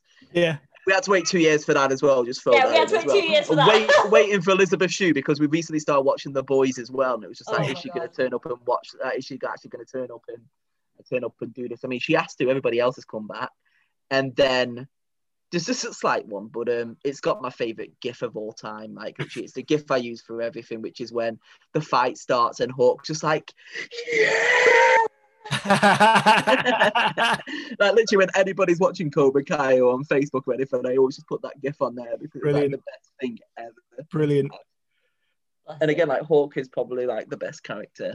For me, totally. But yeah, so that whole weight of, is Ali going to come back? I mean, Mark, what did you think then at the end of season 2? Where was your head at? What, as soon as that sort of, you know, in the phone and the notification. Your long 3-month wait. Yeah. I had to like find other areas, you know, like say I watched a bit of The Boys to just get that fixed before she came in. Actually, do you know what? I had a massive crush on Elizabeth Shue when I was a kid anyway. Back to the Future. I still kind of do. Back to the Future, Adventures in Babysitting, Cocktail, like, like, I didn't understand it then, but like when I watched those films as a kid, I found her so sexy. And actually watching those films again as an adult, I go, yeah, like she's still got it. Because like when you rewatch films as an adult that you loved as a kid, and if you had a crush on someone in it, like, and then you look back now and you go, God, what was I thinking? Like, but she still looks amazing, Elizabeth Shue. For me, Elizabeth Shue and Sandra Bullock, like, still got it for me. Even when I watch back, I go, yeah, I get why I liked him as a kid. And so when that notification popped up, I was like, okay, yeah, she's coming definitely. In my head, I kind of went, I don't think she's going to come in straight away, because I think that would be too obvious. I think they're going to let us they're kind of sort of like lure us into that trap of going, you know, episode 1, like, oh my God, that happened. Like, oh, she's not here. Just lure you into a false sense of security, and then bang, she's in, you know. And there was moments where I was going, oh, this could be it now. Oh, that would have been a good moment. No. And then when it came on, okay, I get why you waited that long to do it and stuff. But it was like 2 or 3 episodes until he was like, you do know you have Facebook on your laptop. Oh my God. And then it was like, oh my God, it's happening. He's going to speak to Ali. Yeah. And it was How long oh my God, it to deliver the message? But he was like, I think it's going to take a bit of a while, doesn't it? Probably a while. That was funny. But He's like in Detroit or something, is it? But it was like when it happened when episode 9, when it finally happened, and they were going in this house, and it was like, we haven't seen this house before, and I was like, this is it. This is Ali's moment. It's finally happened. And then all of a sudden she was there, and I was just like, yes. It was good to have her in there, yeah, definitely. It was waiting for Mike Barnes or Terry Silver to come in now, and then we'll wait. we ain't there yet. Hang on. Let's talk about Ali. But it was nice though, because obviously like Johnny and Carmen had fallen out at first as well because of what happened with Miguel, and they were starting to get back together, and then suddenly Ali turned up. So then from a girl's perspective, you're like, hang on a minute, what's going on? You know, like you were literally having to go. You're like, no, not Ali. No, you love Carmen. I was like, you really like Carmen. He's got a good thing going. I was like, he's not going to do this. As much as the nostalgia bit in me really wants that as well. I think it was really nice how they did it, and they actually, you know, had Amanda tell Ali about Carmen, and she was like, you know, it sounds like you've got a really nice lady, you know, and he was like, yeah, and that was really nice, and it became more of really what they both needed, was to have that moment of being a teenager again, and enjoy that and have fun, and also to connect together again as friends after, you know, having the last time they'd been together, it had, you know, been so horrible and negative, and it was just nice. She was hugging Daniel as he just got kicked on the floor. yeah. Pretty much. But no, it was nice. I think you know, that moment that we talk about where he goes, I'm going to be good with her, thanks, you know. Yeah. I think for him, like, having that moment in the fun fair with her, you know, that almost moment, and then the sort of like moment in the country club and everything, and I do like that moment. What is it when she says, "Oh, Ali Mills"? Where Daniel introduces her to his wife as Ali Mills Schwarber, doesn't he? Yeah. And she goes, "Oh no, it's actually just Ali Mills now." And I love the look that Johnny gives Daniel. He just goes, "Yeah." It's just like we spent the whole day together. Yeah. And actually that's quite nice, because like obviously like instantly when he comes in and he sees Daniel chatting to her, like he's like, oh God, here we go again. Do you know what I mean? But I actually quite liked that look between Daniel and Johnny when he gives him the little eyebrows, I'd say, because Johnny's going, there you go, mate, that's good for you. And he goes, yeah. And it's that, and it's just a nice little moment of going, this isn't what this is about anymore. You know, I quite liked that. Yeah, definitely. I loved it. And it was sweet. And it was kind of like Johnny was getting a little bit of sort of like redemption, you know, he's back in the country club looking smart. Yeah. It was what he needed. It was really fun. I think just having those moments of knowing that they had the almost moment and then the nice evening in the country club, that's just what he needed, probably a little bit for his confidence to then go, okay, that's done for me now. I'm going to go back to Miguel's. Yeah. I'm going to go back and get my ass kicked by Crease. Yeah. And see my son being trained by my enemy. Oh my God. So, I mean, obviously Robbie was missing and then he goes to jail. And that moment when, you know, Johnny's supposed to be going to see him, and then Miguel's on me like, oh no, you know, stay here. Come pray with me. Yeah. And he doesn't go. Oh, I was screaming at the TV again at that moment. I was like, no, you need to go and see your son. So like I said, it would do anything for Miguel, but when it comes to Robbie, he just overlooks him, because I think it's weird because Miguel seems like his son now, whereas Robbie is just like a lost cause. He doesn't want to waste the opportunity as with Miguel. Well, he's probably got, I mean, for him, it probably feels like he's got the sort of trust and stuff of Miguel, and he's built that relationship with him, and he's never had that relationship with Robbie has always been sort of soiled, hasn't it? And as much as he does have his moments of trying and going, I'm going to be here for you as a dad, I'm going to help you, he's constantly being batted away by Robbie. So it's easier for him in a way to sort of build that relationship with Miguel because it's reciprocal, isn't it? So exactly, it's already there. He's already built it. So I completely do understand it. But then of course Kreese gets his claws into Robbie. Yeah. I think I remember saying, "Oh, come on." Yeah. Like when that moment happened and they're on the punch bag and stuff, I was like, "Oh, come on." No. Yeah. But this is what I mean, like he's now onto the dark side. Yeah. Robbie now. It's like, is Robbie gonna have any redemption? Like, we're at this moment now, like we can talk about series 4 because that's the end of series 3. There's a little bit more to talk about, but is Robbie gonna have a hawk and he's gonna change his mind and he's just gonna have his enlightened moment and realize, oh no, wait, Kreese is bad. I should be with Johnny. I should be with Daniel because he's given me this life that I didn't know I could have. Because again, if Daniel didn't teach him karate, would he be there with Kreese now? No. And I think it's similar with the moment in Karate Kid 3 where Daniel goes and trains with Kreese and Silver. Yeah. You know, and he's learning new things, and like obviously they have the moment in the nightclub where he breaks the guy's nose, and he's like, "You didn't think, you just went for it," like sort of thing. And he has those moments of going, "Okay, I am learning stuff from them, but is it right?" And I don't know if maybe Robbie might eventually have a moment where he kind of goes, you know, and Hawk's kind of had it as well, hasn't he? Yeah. But Robbie might kind of go, "This is." He would probably potentially be pushed maybe further than Hawk was with the arm breaking and stuff before he kind of goes, okay, yeah, this is a bit too much. You can definitely see Robbie sweeping the leg or doing some kind of like a legal kick to the back of Miguel or something, can't you? It's like trying to like break his back again. The thing with Miguel and Daniel and Eli was they had a good grounding, they had a good base, they were good people to start with. And even though Robbie is a good person at heart, because you can see that, he's had a lot of trouble and a lot of the bad stuff, you know, and he's got a lot of anger in him, just like Daniel in Karate Kid 1.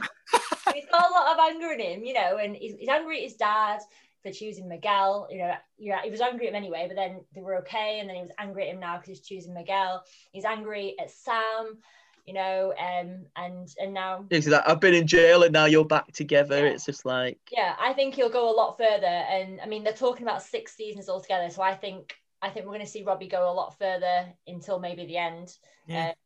I'm putting it out there to say that Cobra Kai are winning in series 4. They're going to win the All Valley. You think? Okay. Robbie may darkly win it because I think, like you said, if they are doing 6 seasons, like Ralph Macchio said, it's planned out for 6 seasons. Whether they actually do get to do the 6 seasons, we don't know. But I would say to make it go out for 6 seasons, you can't have Cobra Kai lose now. No, there has to be some kind of like new way for them to win, whether that be again, I said, Johnny versus Kreese. Yeah, or you just bring it in someone new. But at the end of series 3, Kreese is all like, "Hello." Like a long time. Well, who's he calling? Is it Terry Silver? And just bringing a series 4, series 3 is kind of going into that Karate Kid 3 element, isn't it? So I was reading up about that, about the whole, you know, the phone call, and absolutely, like in my head in that moment in the cage, when he goes, "Oh no, I'll go for you," and then and obviously when everything's sort of like they get rescued and stuff, and he goes, "I owe you my life." Like I instantly went, "Oh my God, it's Terry," like sort of thing. And I got it. And my initial instinct, probably like most people, when he takes that call at the end and he's like, "You still owe me a favor," or whatever. Although interesting, did he owe him the favor when they messed up Daniel? You know, but I've read theories on people saying that it could be Bad Boy people. Mike Barnes. Yeah, there's 3 people it can be. Yeah, I think it's going to be Terry Silver, and I think Mike Barnes will probably likely turn up in series 4, if not series 5. But it was a cool moment. It was a cool moment. Yeah, like I said, because he was looking at the picture at the time, you kind of think, oh, it's going to be Terry Silver, because never said Terry Silver. They always call him Twig, the guy, just to obviously, because apparently the actor's retired from acting now. So whether they can actually get him back, maybe they didn't want to commit to him saying, oh yeah, we're going to get him back for series 4, where if he doesn't want to, we can't force him, can they? And you don't want to recast it because they've had all these people back. Yeah. So there's someone only 3 people. In a bad way. Exactly. So there's only 3 people it can really be as well. Just before that they had that massive red herring with that guy in the ponytail as well during Crease's backstory, didn't they? And everyone thought this was Terry Silver, but it wasn't. I thought because he had a ponytail and like quite a sharp nose, he looked like Terry Silver, and then he got shot in the head. And I was like, oh, that's not Terry Silver. And then the bit in the cage at the end, I went, oh, Terry. Yeah. But yeah, like I said, there's only 3 people it can be that he called at the end. The main one is obviously going to be Terry Silver. That's the most obvious choice. Yeah. The kind of like maybe choice is going to be Mike Barnes, but the third choice apparently that some people have been saying is it's going to be the guy in prison. I can't remember what it's called now. You know, from the actual Cobra Kai, Johnny's gang. I can't remember what it's called. Oh yeah, the one that they keep saying, he's in prison. I forgot his name. But apparently, like I say, maybe it could be him. Okay. Like just to throw a massive like spanner in the works, maybe because he was like his star pupil, he was the proper bad guy in Johnny's gang. Yeah. It could be him. He was going to come back at some point because they do keep talking about him being in prison and stuff. Yeah. So if they can't get Silver, maybe throw him in there. Dutch. Yeah. So maybe Dutch. Who knows? I think that's why. When that moment happened, they've done it very cleverly, because instantly we go, they're setting themselves, they're in a good place with that, because yes, it is a cliffhanger, but everyone's been left going, well, that's Terry Silver, brilliant. Yeah. So if they get him, everyone's going to love it anyway, and if they don't get him, whatever it's going to be is a kind of like, oh, you batted us one way, but you've gone another way. Do you know what I mean? So I think they wrote that really cleverly to sort of, you're just like on the edge, like you're on a knife edge going, whichever way we go is going to be good. Yeah, and I think that's mainly because I think his name is Thomas Ian Griffith or something like that. He's retired from acting, so you can't really force somebody to come out for a TV show based on something he did like 20 years ago. But I'd like to think I'd love to think that because of the universe and the fans, and again, it's not just a TV show for the sake of it. It's a TV show for the fans, made by the fans, for the fans, that he would actually even I don't care if it's just one episode, just come in and do it. It'll be amazing. Yeah. But yeah, it could be any of the 3. And I'll be happy with either of them. But Kreese has to be he is the main bad guy in the Miyagi-verse. Yeah. He has to be for all 6 seasons. I don't want to see him get defeated and then go and then they bring in some new, like, what was that one from series 1, like that blue karate gi, and it was like that weird mum who's all like, yeah, let's go. No, like, you're not gonna like, be doing we'll just get like a random like dojo in here, just like throw in there. It's like Bring It On, where they're just having rival like dojo in kind of thing. It'll be Cobra it has Kai to be Cobra Kai, but the whole thing is we love Cobra Kai because it's Johnny's Cobra Kai. So can the show still be Cobra Kai if it's I would not Cobra like Kai? Johnny to get Cobra Kai back, but you know, we will see. What about Kreese's backstory though? I mean, when they started doing that, when we traveled back in time, I just turned to Jamie, I went, no. I don't want a backstory of Kreese is a bastard. I was like, I didn't ask for this. I don't want it. I was like, I am not having you give him a sob story. He's a dick. He's the core. And yeah, so I mean, it was okay. It was good, but I don't want them to try and make out that he was a nice guy. And but to be fair, he had that girlfriend and he was nice. And to be fair, he is loyal because the way he's treated Tori, like the way he was with Tori saying he's going to beat up this, well, he didn't say he's going to beat up, but the way he looked after when he knew something was going on with the landlord, like there are parts of him which are good, but he is evil and rotten to the core, and that's the way we want him to be because we all like somebody to hate. I think that's just him protecting his best fighter though, because she couldn't come to Cobra Kai. I was going to say, is there an ulterior motive behind it? If I keep her sweet, she's going to still fight with me, and she's like you say, one of my best fighters. I want to keep her sweet. Not really kind of like, oh my God, this girl shouldn't be like messed around and sexually abused by, her landlord or whatever. I think I potentially could have been an ulterior motive. But I did think like you, like when they were doing the backstory, I was like, where are they going with this? Like what they did? And it was clearly obviously to set up the I owe you my life moment and then the phone call at the end. It was a big setup for that one moment, wasn't it?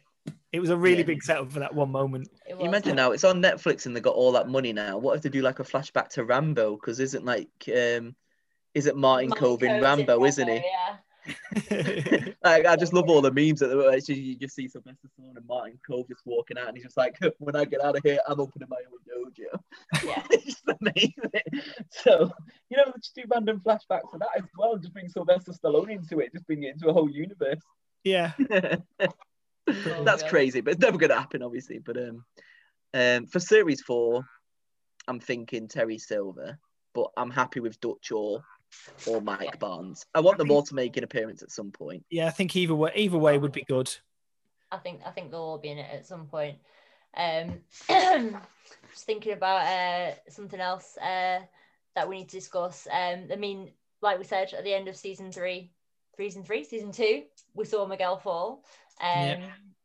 We find out he's not dead. Woo! Spoiled by the trailers. Yes, spoiled by the trailers.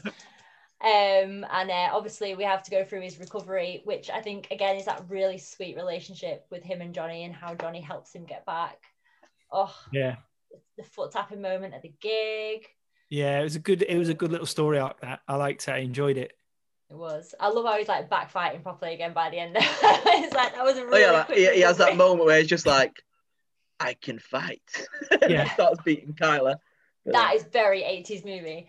Yes, definitely. But no, one of my favorite scenes during the rehabilitation bit is when he's like, "Oh, Ali's got all of these photos. Let's recreate these photos." Yeah. He's just there, just like taking all the photos of the angels and reading the book. Then he throws the book in the bin. Yeah, and he's just like, "Oh, let's eat some sushi." And I think Sholo recently put them all up, the photos. Yeah. Like, because obviously he was taking the photos at the time. He's actually put them on Instagram, and he's just there, like, just putting all the sushi in his mouth, like. It's just amazing. Gross. But I just love it. But I think for me, I was going to ask you both a question: which was the better fight scene, the school fighting scene, or the fight at the LaRusso house? It's a big debate. Like, literally, like the school scene was just incredible, but so was the fight at the LaRusso house. I think I'd need to watch the LaRusso one again because I've seen the school one a couple of times. 3 times. 3 times. Yeah. And so I know it back to front, and I know how long it is, and I know the choreography, whereas I can only remember small bits of the one at the LaRusso house. But that's interwoven with them at the country house as well, whereas the school scene was just continuous throughout. Yeah. So I think I'd probably pick that for now. But if I rewatch the LaRusso one, I don't know. Yeah, I think the school one for me was maybe the Russo one was good. I enjoyed it, and obviously the moments for like Hawk and stuff and everything were good. But I think just as an epic fight scene to sort of finish off the season to end how it ended, probably was the better one for me. And like you say, the way that it was filmed, it was all one sort of, it looked like one fluid shot, or it was one fluid shot. That for me, that just gives it the little bit of edge over the other one. Yeah, it had a bigger impact at the end as well. I'm pretty sure that the series 3 one was one shot as well, because it just like basically sits in the courtyard and just keeps going round to like the kitchen, to the hallway, to the living room. It just keeps going on like that. It had the little breaks where like Tori went and found Sam. A great bit though was when it first started, when the kid goes out, goes outside because of the cat. And it's like, you don't have a cat, and then he comes through the window. Oh my god, that little kid. I love Bert. Bert's one of my favourite characters as well, just a little guy. As I remember when we were starting series 3, and I was like, where is he? There he is. He's been promoted to the front row because Miguel's not there anymore. He's just there on the front row with Hawk, just like little guy, just like. Oh my god, yeah, because Miguel's now in Eagle Fang Karate. How brilliant was Eagle Fang Karate? The brief moment in time that Eagle Fang Karate existed. That's beautiful. That was quite fun. I did enjoy that, and obviously, like, I I just love the way that Johnny talks to them, and also, okay, it's funny when he does it in the dojo, but when he does it in that open space park and everything, and he's just with them, you're going, that's just brilliant. That like in and around the public, he's like shouting all like those profanities at them and stuff, and he's just like, but it's done in such a great way. Do you know what I mean? And them questioning that like eagles don't have fangs and all that sort of stuff and everything, and just put the t-shirt on. Yeah, and the big guy wearing the tank. All in one size. Classic. Imagine Stingray wearing that one. He would never have left crease though. So. But yeah, I think going into series 4, like, are they going to be called Eagle Fang Miyagi-Do? What the massive thing, like that moment where they started playing I Can Feel It in the Air Tonight, and God. It was finally happening. Yeah, like they were all joining together. Like I said, obviously they had that moment where Sam was all like, "We need to come together to beat Cobra Kai. Like, we need to do this. We can join Miyagi-Do and Eagle Fang, and we can take on Cobra Kai, and we can beat them if we stick together." And then that moment when that music hit, and then they're all there in Miyagi-Do, and then Daniel's there, and then all of a sudden Johnny comes out, and you have that little look between them, and they're just like, and then that's how it ends. It's just like, no way. Then Hawk walks in. Yeah. They all walk in. Oh my God, and just line up with them. Are we kind of moving on to season 4 theories now? Wait. I've just realised we haven't talked about Okinawa, but you know, we can go back. Yeah, that's what I wanted to talk about. I know, yeah. Okay, Mark, take the lead on Okinawa. Go. Right, well, this episode I loved because this, for me, provided one of those moments for me. And I just went, what? Yeah. I mean, I loved the rest of it. I loved all the fight scenes. But that moment when he fights, oh God, what's it called? Chosen, yeah. And what I love that they do is that they're keeping you guessing whether he's going to absolutely slaughter Daniel or whether he is going to be friends. And it was nice that they brought in a little bit of redemption for that character to just go, okay, like I had my ass handed to me in that, you know, in that village by the pond and whatever, and like you ruined my life sort of thing. I could still be very, very much angry with you and stuff, but he actually teaches Daniel. And that moment where he hits the pressure point and the music kicks off and Daniel's like, what did you just do? and he's just like stood there going, and he can't do anything. And I went, oh, that was good. That was so good. That was so good. And again, I knew that was going to crop up somewhere later on in the series. This episode, for that moment alone, was one of my favorites just because of that moment. It's kind of foreshadowing as well of that. This is what like Chosen managed to forgive him, and he absolutely hated him. Like, why can't Johnny? Yeah. Like they absolutely had this massive rivalry in Karate Kid 2. Like you forget Johnny was only in Karate Kid 1. Yeah. Like they have this sort of rivalry, but like Chosen like tried to kill him. It's like fight to the death. There was just a tournament like between Johnny and Daniel. I know. But Chosen was just like, yeah, it's fine. Like, don't worry. Honk, and we're all good. I'll teach you some secrets. Here, have a thrill. Now. Yeah. that was such a brilliant moment as well when he obviously hits the pressure point. He gets him down. He pulls the arm back, and you're going, okay, crazy. And then he was like, honk, and laughs, and he goes, I've waited so long today, and I knew that was coming. I wanted it to come, and it was brilliant when it came. It was. I remember laughing and just going, but yes, well done. There was just so many beautiful moments in the Okinawa stuff as well, because they actually, obviously Okinawa's not a real place, but like they actually filmed it in Japan, didn't they? Yeah. Whereas in Karate Kid 2 they didn't. So they actually went there and filmed it, and then there was like I can't remember her name, but when she came into it, and then Kimiko. Kimiko, and then the girl that he saved from the storm as well. Like that was a beautiful moment. Was just and obviously she's like the leader of this this place that obviously helps Daniel save his car dealership. Yeah. Very but again, we don't care because it's amazing. No. Yeah. But and then Okinawa was just phenomenal. It was like 2 or 3 episodes, weren't it, when he was there? Yeah.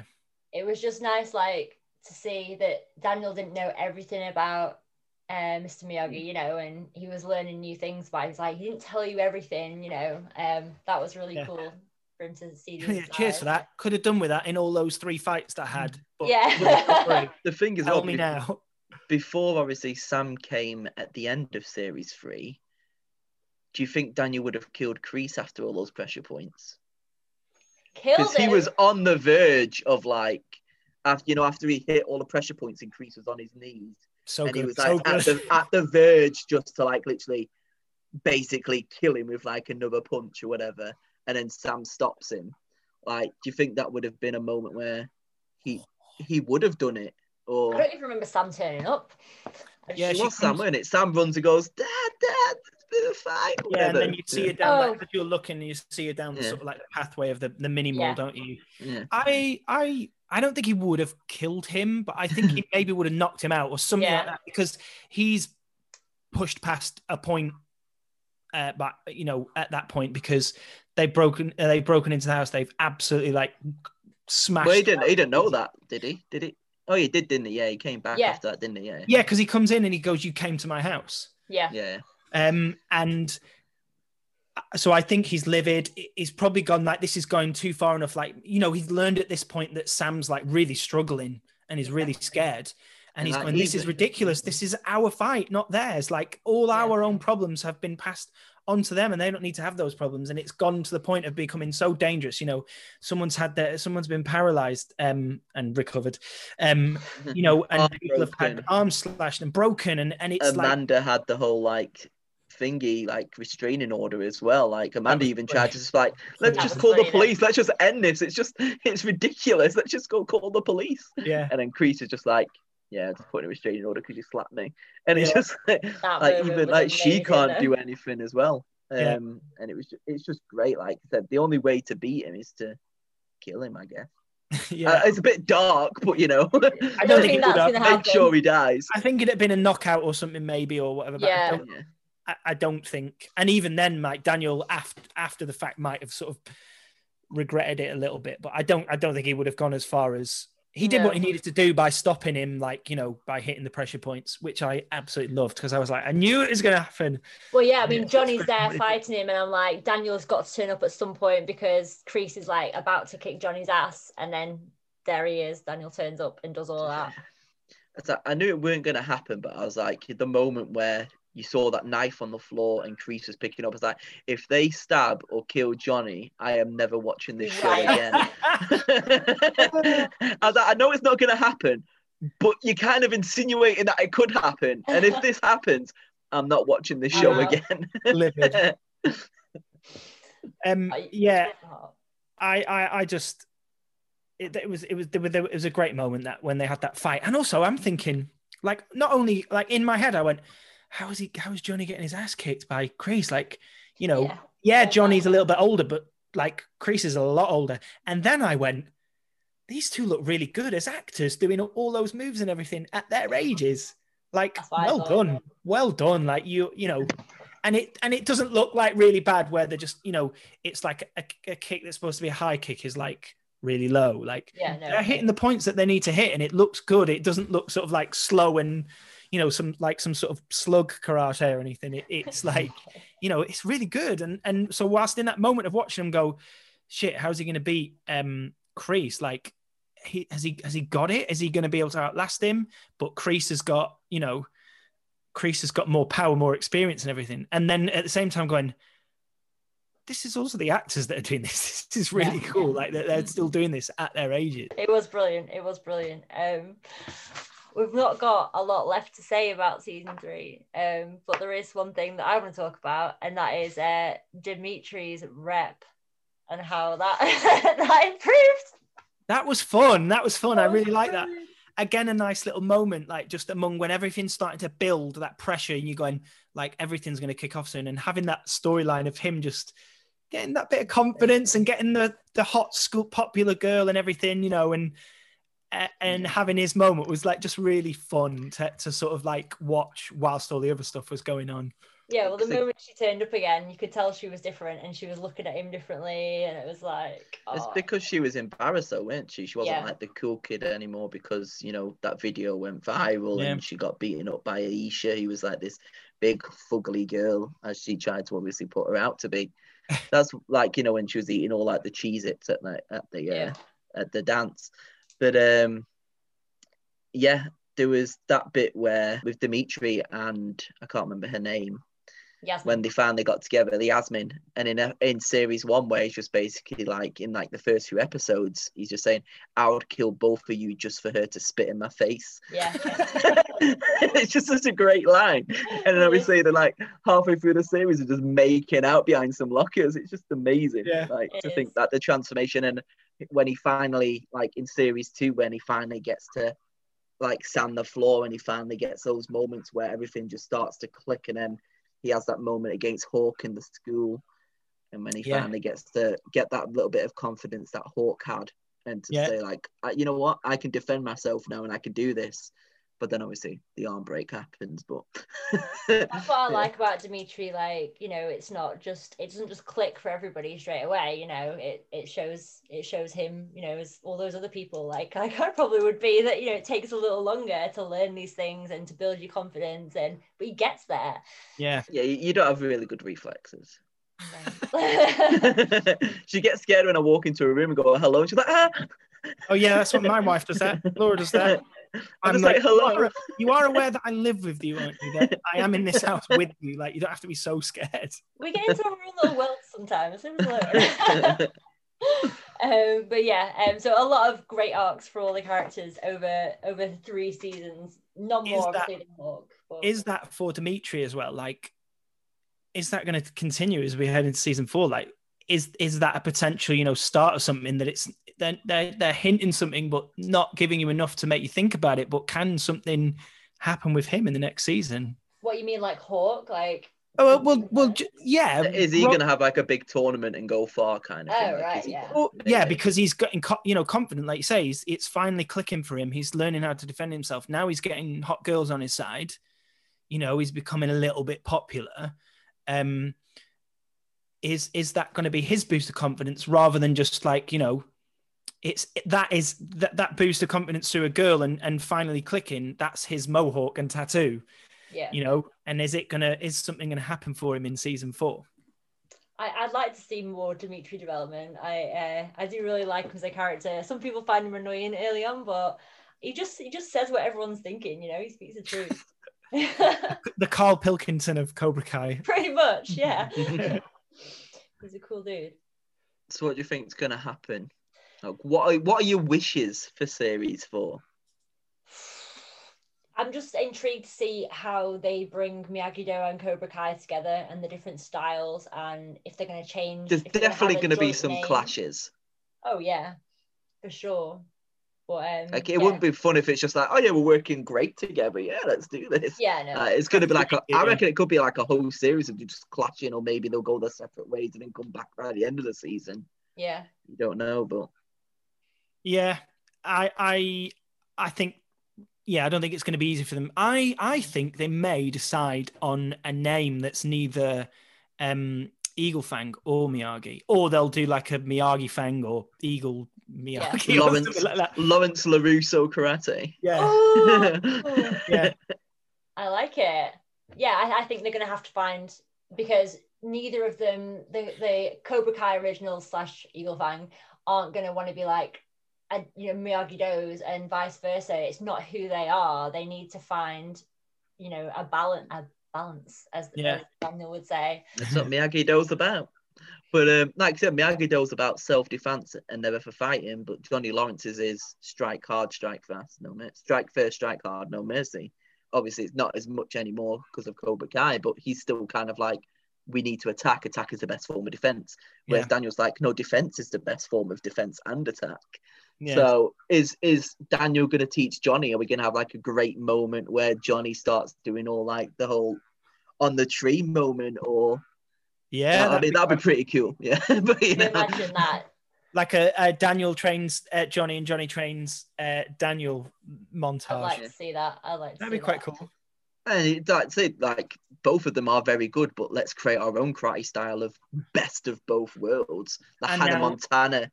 And now they're armed with the power of the new Miyagi pressure point thing as well. Yeah. Yeah. So there are plenty of avenues, and I'm sure they've got plenty of ways that they want to do it. And again, going off the first 3 seasons, I'm pretty happy and pretty confident they are going to go down the right way and it's not going to be disappointing and they are going to do something amazing because, again, like I said several times during this podcast, it's for the fans made by the fans. Yeah. So I'm sure it's going to be incredible whatever they decide to do. Whether the All Valley, they could even tease us, then the All Valley might be Series 5. They might just have the whole build up, and then the end of Series 4 could be them going into the All Valley. Yeah, you don't know, do you? I mean, it's like Dragon Ball Z. You had about 5 episodes of one fight with Frieza in Dragon Ball Z. It's just 5 episodes of building up a fight and then having a fight. So yeah, I think that sounds possible to do that. Like you've got to bring it to that moment at the end of season 4 where it gives that sort of cliffhanger. But like you say, is the All Valley tournament not going to be until the end of season 5? Yeah, well, where are we up to in the year at the moment? So we are in February. Not our no, year. as in in the Cobra Kai universe, because they went back to school at kind of part way through the series. Are we not just at Christmas, aren't we? Because it's like the Christmas that they're at the party. Yeah, so you've still got, because even though in the films the tournament was in December, in the TV show it seems to be in Cobra Kai it was April or March, weren't it? Yeah, something like that. So it might end with it. It might end before. I'm not sure, but I would personally like to see, and I think the way they built it at the end of season 3, it could be going that way, and would be Sam and Tori in the tournament in final. That's what I would like to see, because I think they're the big rivals. With some Hilary Swank help, she was even just coming in for one episode to help Samantha, to obviously train a little bit more, because again Miyagi only had 1 female student. I think he only had 3 students overall, didn't he? Like Daniel, Julie Pierce, I don't think her father. Well, listen, also, I think it's possible that Daniel and what's Hilary Swank's character called in the films? Julie Pierce. It's possible that they might have met at sort of Miss Miyagi's funeral. Yes. Yeah. So that you could have that contact there, so you could bring her in. Yeah. Yeah. Yeah, because again, he might not know because he's kind of uncomfortable with the whole idea. Like he's not sure how to help his daughter with the post-traumatic stress or anything. Yeah. So he'd be like, well, I've got somebody who can help, who's been trained in the Miyagi-Do ways. Yeah. Here's Julie Pierce, and then Hilary Swank turns up. So hi. Yeah. You can be the next Karate Kid. Yeah. Even in that moment at the end of series 1 when she starts training as well, and it's like, oh yeah, she's gonna have a big series 2, Samantha LaRusso. But yes, I hope she has a bit of a badass moment, because she's having little moments, but she is a little bit annoying and wet, isn't she? Yeah, even in her fighting style, it's very nice and not as aggressive. Dancing. Yeah, she even said in interviews it's kind of mixed with dance, her fighting style. Yeah, because she's got a dance background. It's mixed kind of with dance, the way she fights. It's kind of more like, and you saw that, I know obviously it wasn't made that way, but when they did the whole circle thing with Robbie, it's just a dance routine, isn't it? Basically. Yeah. So I think hers is more of a dance style. And apparently every character has their own unique style as well. Like no one character's got the same fighting style. That's cool. I think that's one thing that the writers wanted to make, was each person has their own unique take on the style of it all. Yeah. So yeah. I like that. Yeah, like I said, that is what I'd like to see. But I know you guys think that, well, you definitely think, Jamie, that Robbie's gonna be winning the final. I can't see Miguel coming all the way back and going to the final. It doesn't make sense. He's just had that. Who would Robbie fight then? Who would Robbie fight? Because he's not got a big. I said Hawk versus Kyler, but the whole thing is Kyler's not a main character to be the main person in that fight. No. It has to be somebody that they've built up for. I mean, he's come back into it, hasn't he? But I don't think it's still big enough. It's not big enough, exactly. Unless they just have the fight at one bit and Kyler beats him, but then it's a whole, well, is it going to be Kyler Miguel in the final? That's another route. But again, Kyler's not a main character. The only main fighter is Robbie or Tori. Yeah. And they've built up so much of Sam and Tori. Ooh. I mean, it could be Miguel versus Tori. It could be Hawk versus Tori. Yeah. What about it doesn't have to be female v female, male. No, yeah. If it was here's something that could happen. If you had a Miguel Tori like final, he would show she beat him in the training. If we take a couple of steps back, like as in episodes from whenever whenever this final is, like whether it's in season 4 or 5.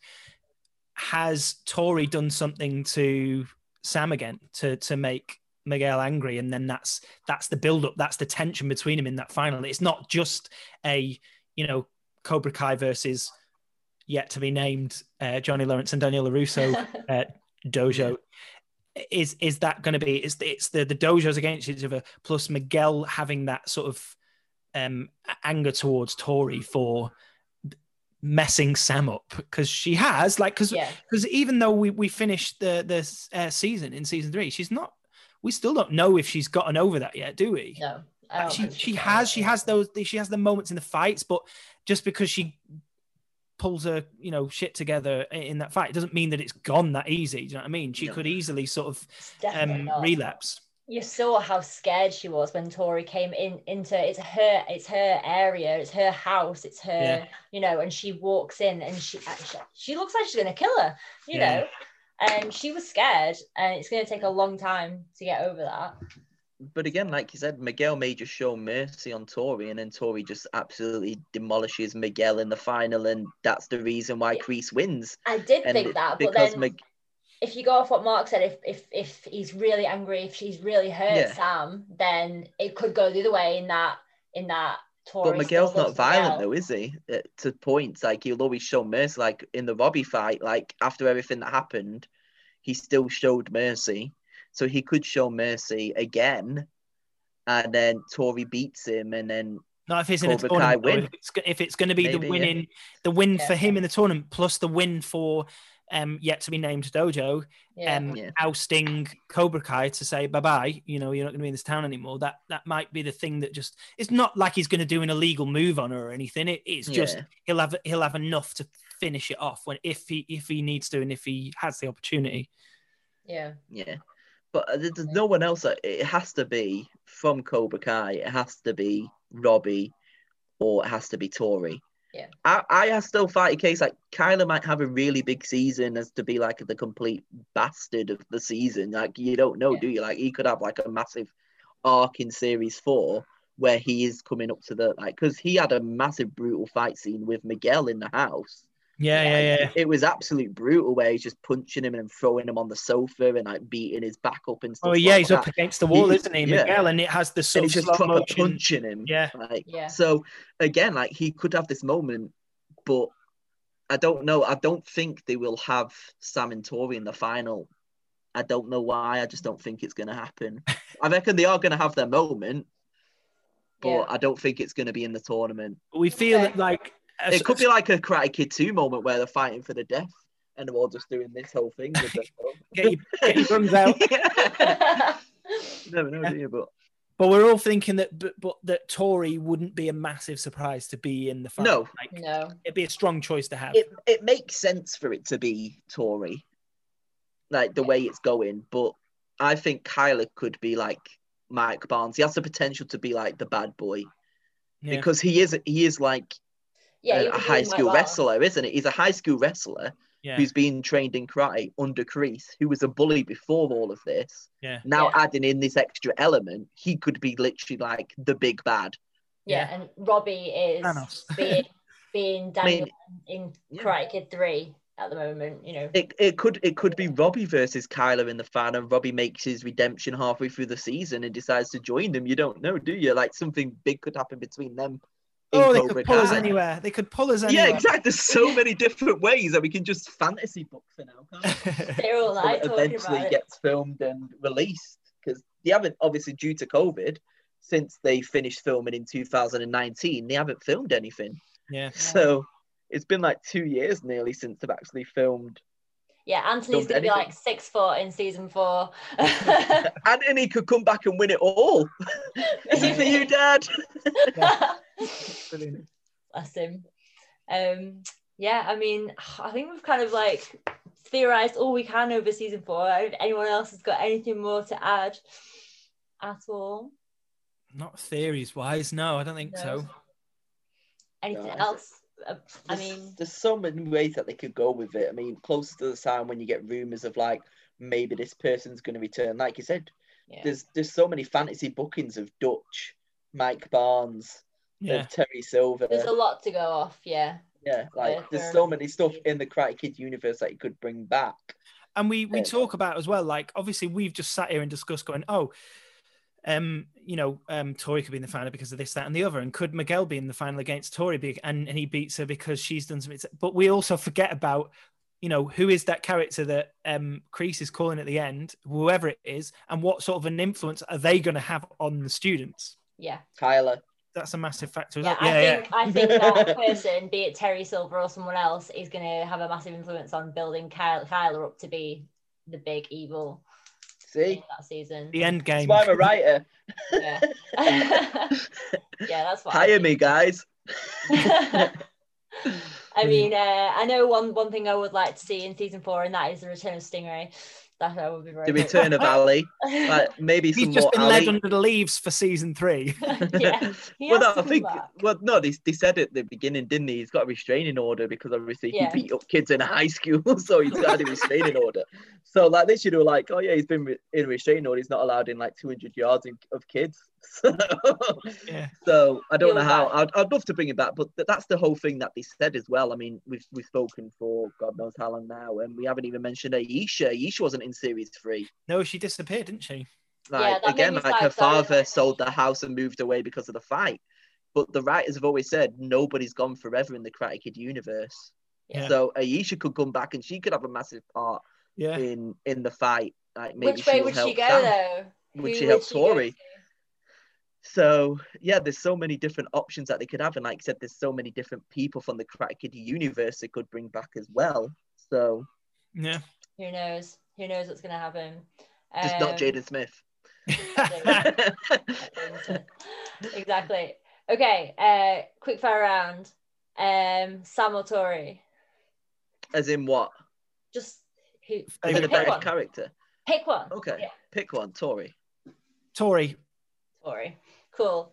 Daniel or Johnny? Daniel. Ali or Girlie Akinawa? Ali. Miguel or Robbie? Miguel. Totally Miguel. What's he called? Anoush or whatever his cousin's called. The cousin. I love it. What's he called? When he came back in series 3, I was like, here he is, he's back. I can't remember his name. Yeah. Him or Anoush. I love him. Is it like Cousin Louis or something? Louis. Something like that. Cousin Louis. Or Anoush. Yeah. I like Anoush. Louis. Cool. Anoush is good as well. Like the whole moment where like Tom Ford or whatever he's called was trying to like buy the property from him, and Anoush like kept his allegiance and went back to Daniel, which is great. But again, like Tom Ford's a great villain. What if he starts a dojo? He could be a big villain in series 5 or 6, trying to rival Daniel. I'd like to go back on my quick choice, by the way, and I am actually going to choose Johnny because I really like his character in Cobra Kai, and I don't think at any moment do I find Johnny annoying, but there's definitely moments in the series when I find Daniel annoying. Yeah, ditto to that for sure.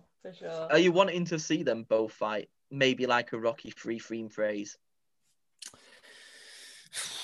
Because there's been moments where they've nearly, like they had that moment in series 2 when they went back and found Sam at his house, and they had that little bit of a fight in a house, and then they had that moment in the pool in series 1. But that's it, really. They also had the moment in the garage in season 3 as well, didn't they? It was like it wasn't as big, and it wasn't just about them. They helped each other, sort of beat each other up, but then they had a bit of a mini sort of fight as well. Yeah. I don't think they're going to give us that moment because they're clearly showing us that whilst we are still dealing with their issues against each other, it's all about the kids really now, isn't it? Yeah. So I think we could have a couple more squabbles, but I don't think we're going to get a Rocky free. I know it would be a cool one, wouldn't it? With like this sort of high kick at each of his faces at the same time or something. Yeah. Both doing the crane kick. Yeah. I mean, do you know what? That could. I mean, I'm actually surprised that they haven't done that in any episode yet, and they haven't gone with a typical 80s freeze frame episode ending. Yeah. That would be fun. It could still come. And let's put it out there. Let's have, like, you know, very last episode of the very last season. Yeah, it's just Johnny and Daniel looking at each other, just Thank God that's all over now. Thank God that's all over now. We're sorted all that. Let's have a spar together, and not let's settle this once and for all. Freeze frame, high kick. Or Johnny could be going for a high kick and Daniel's doing the crane kick.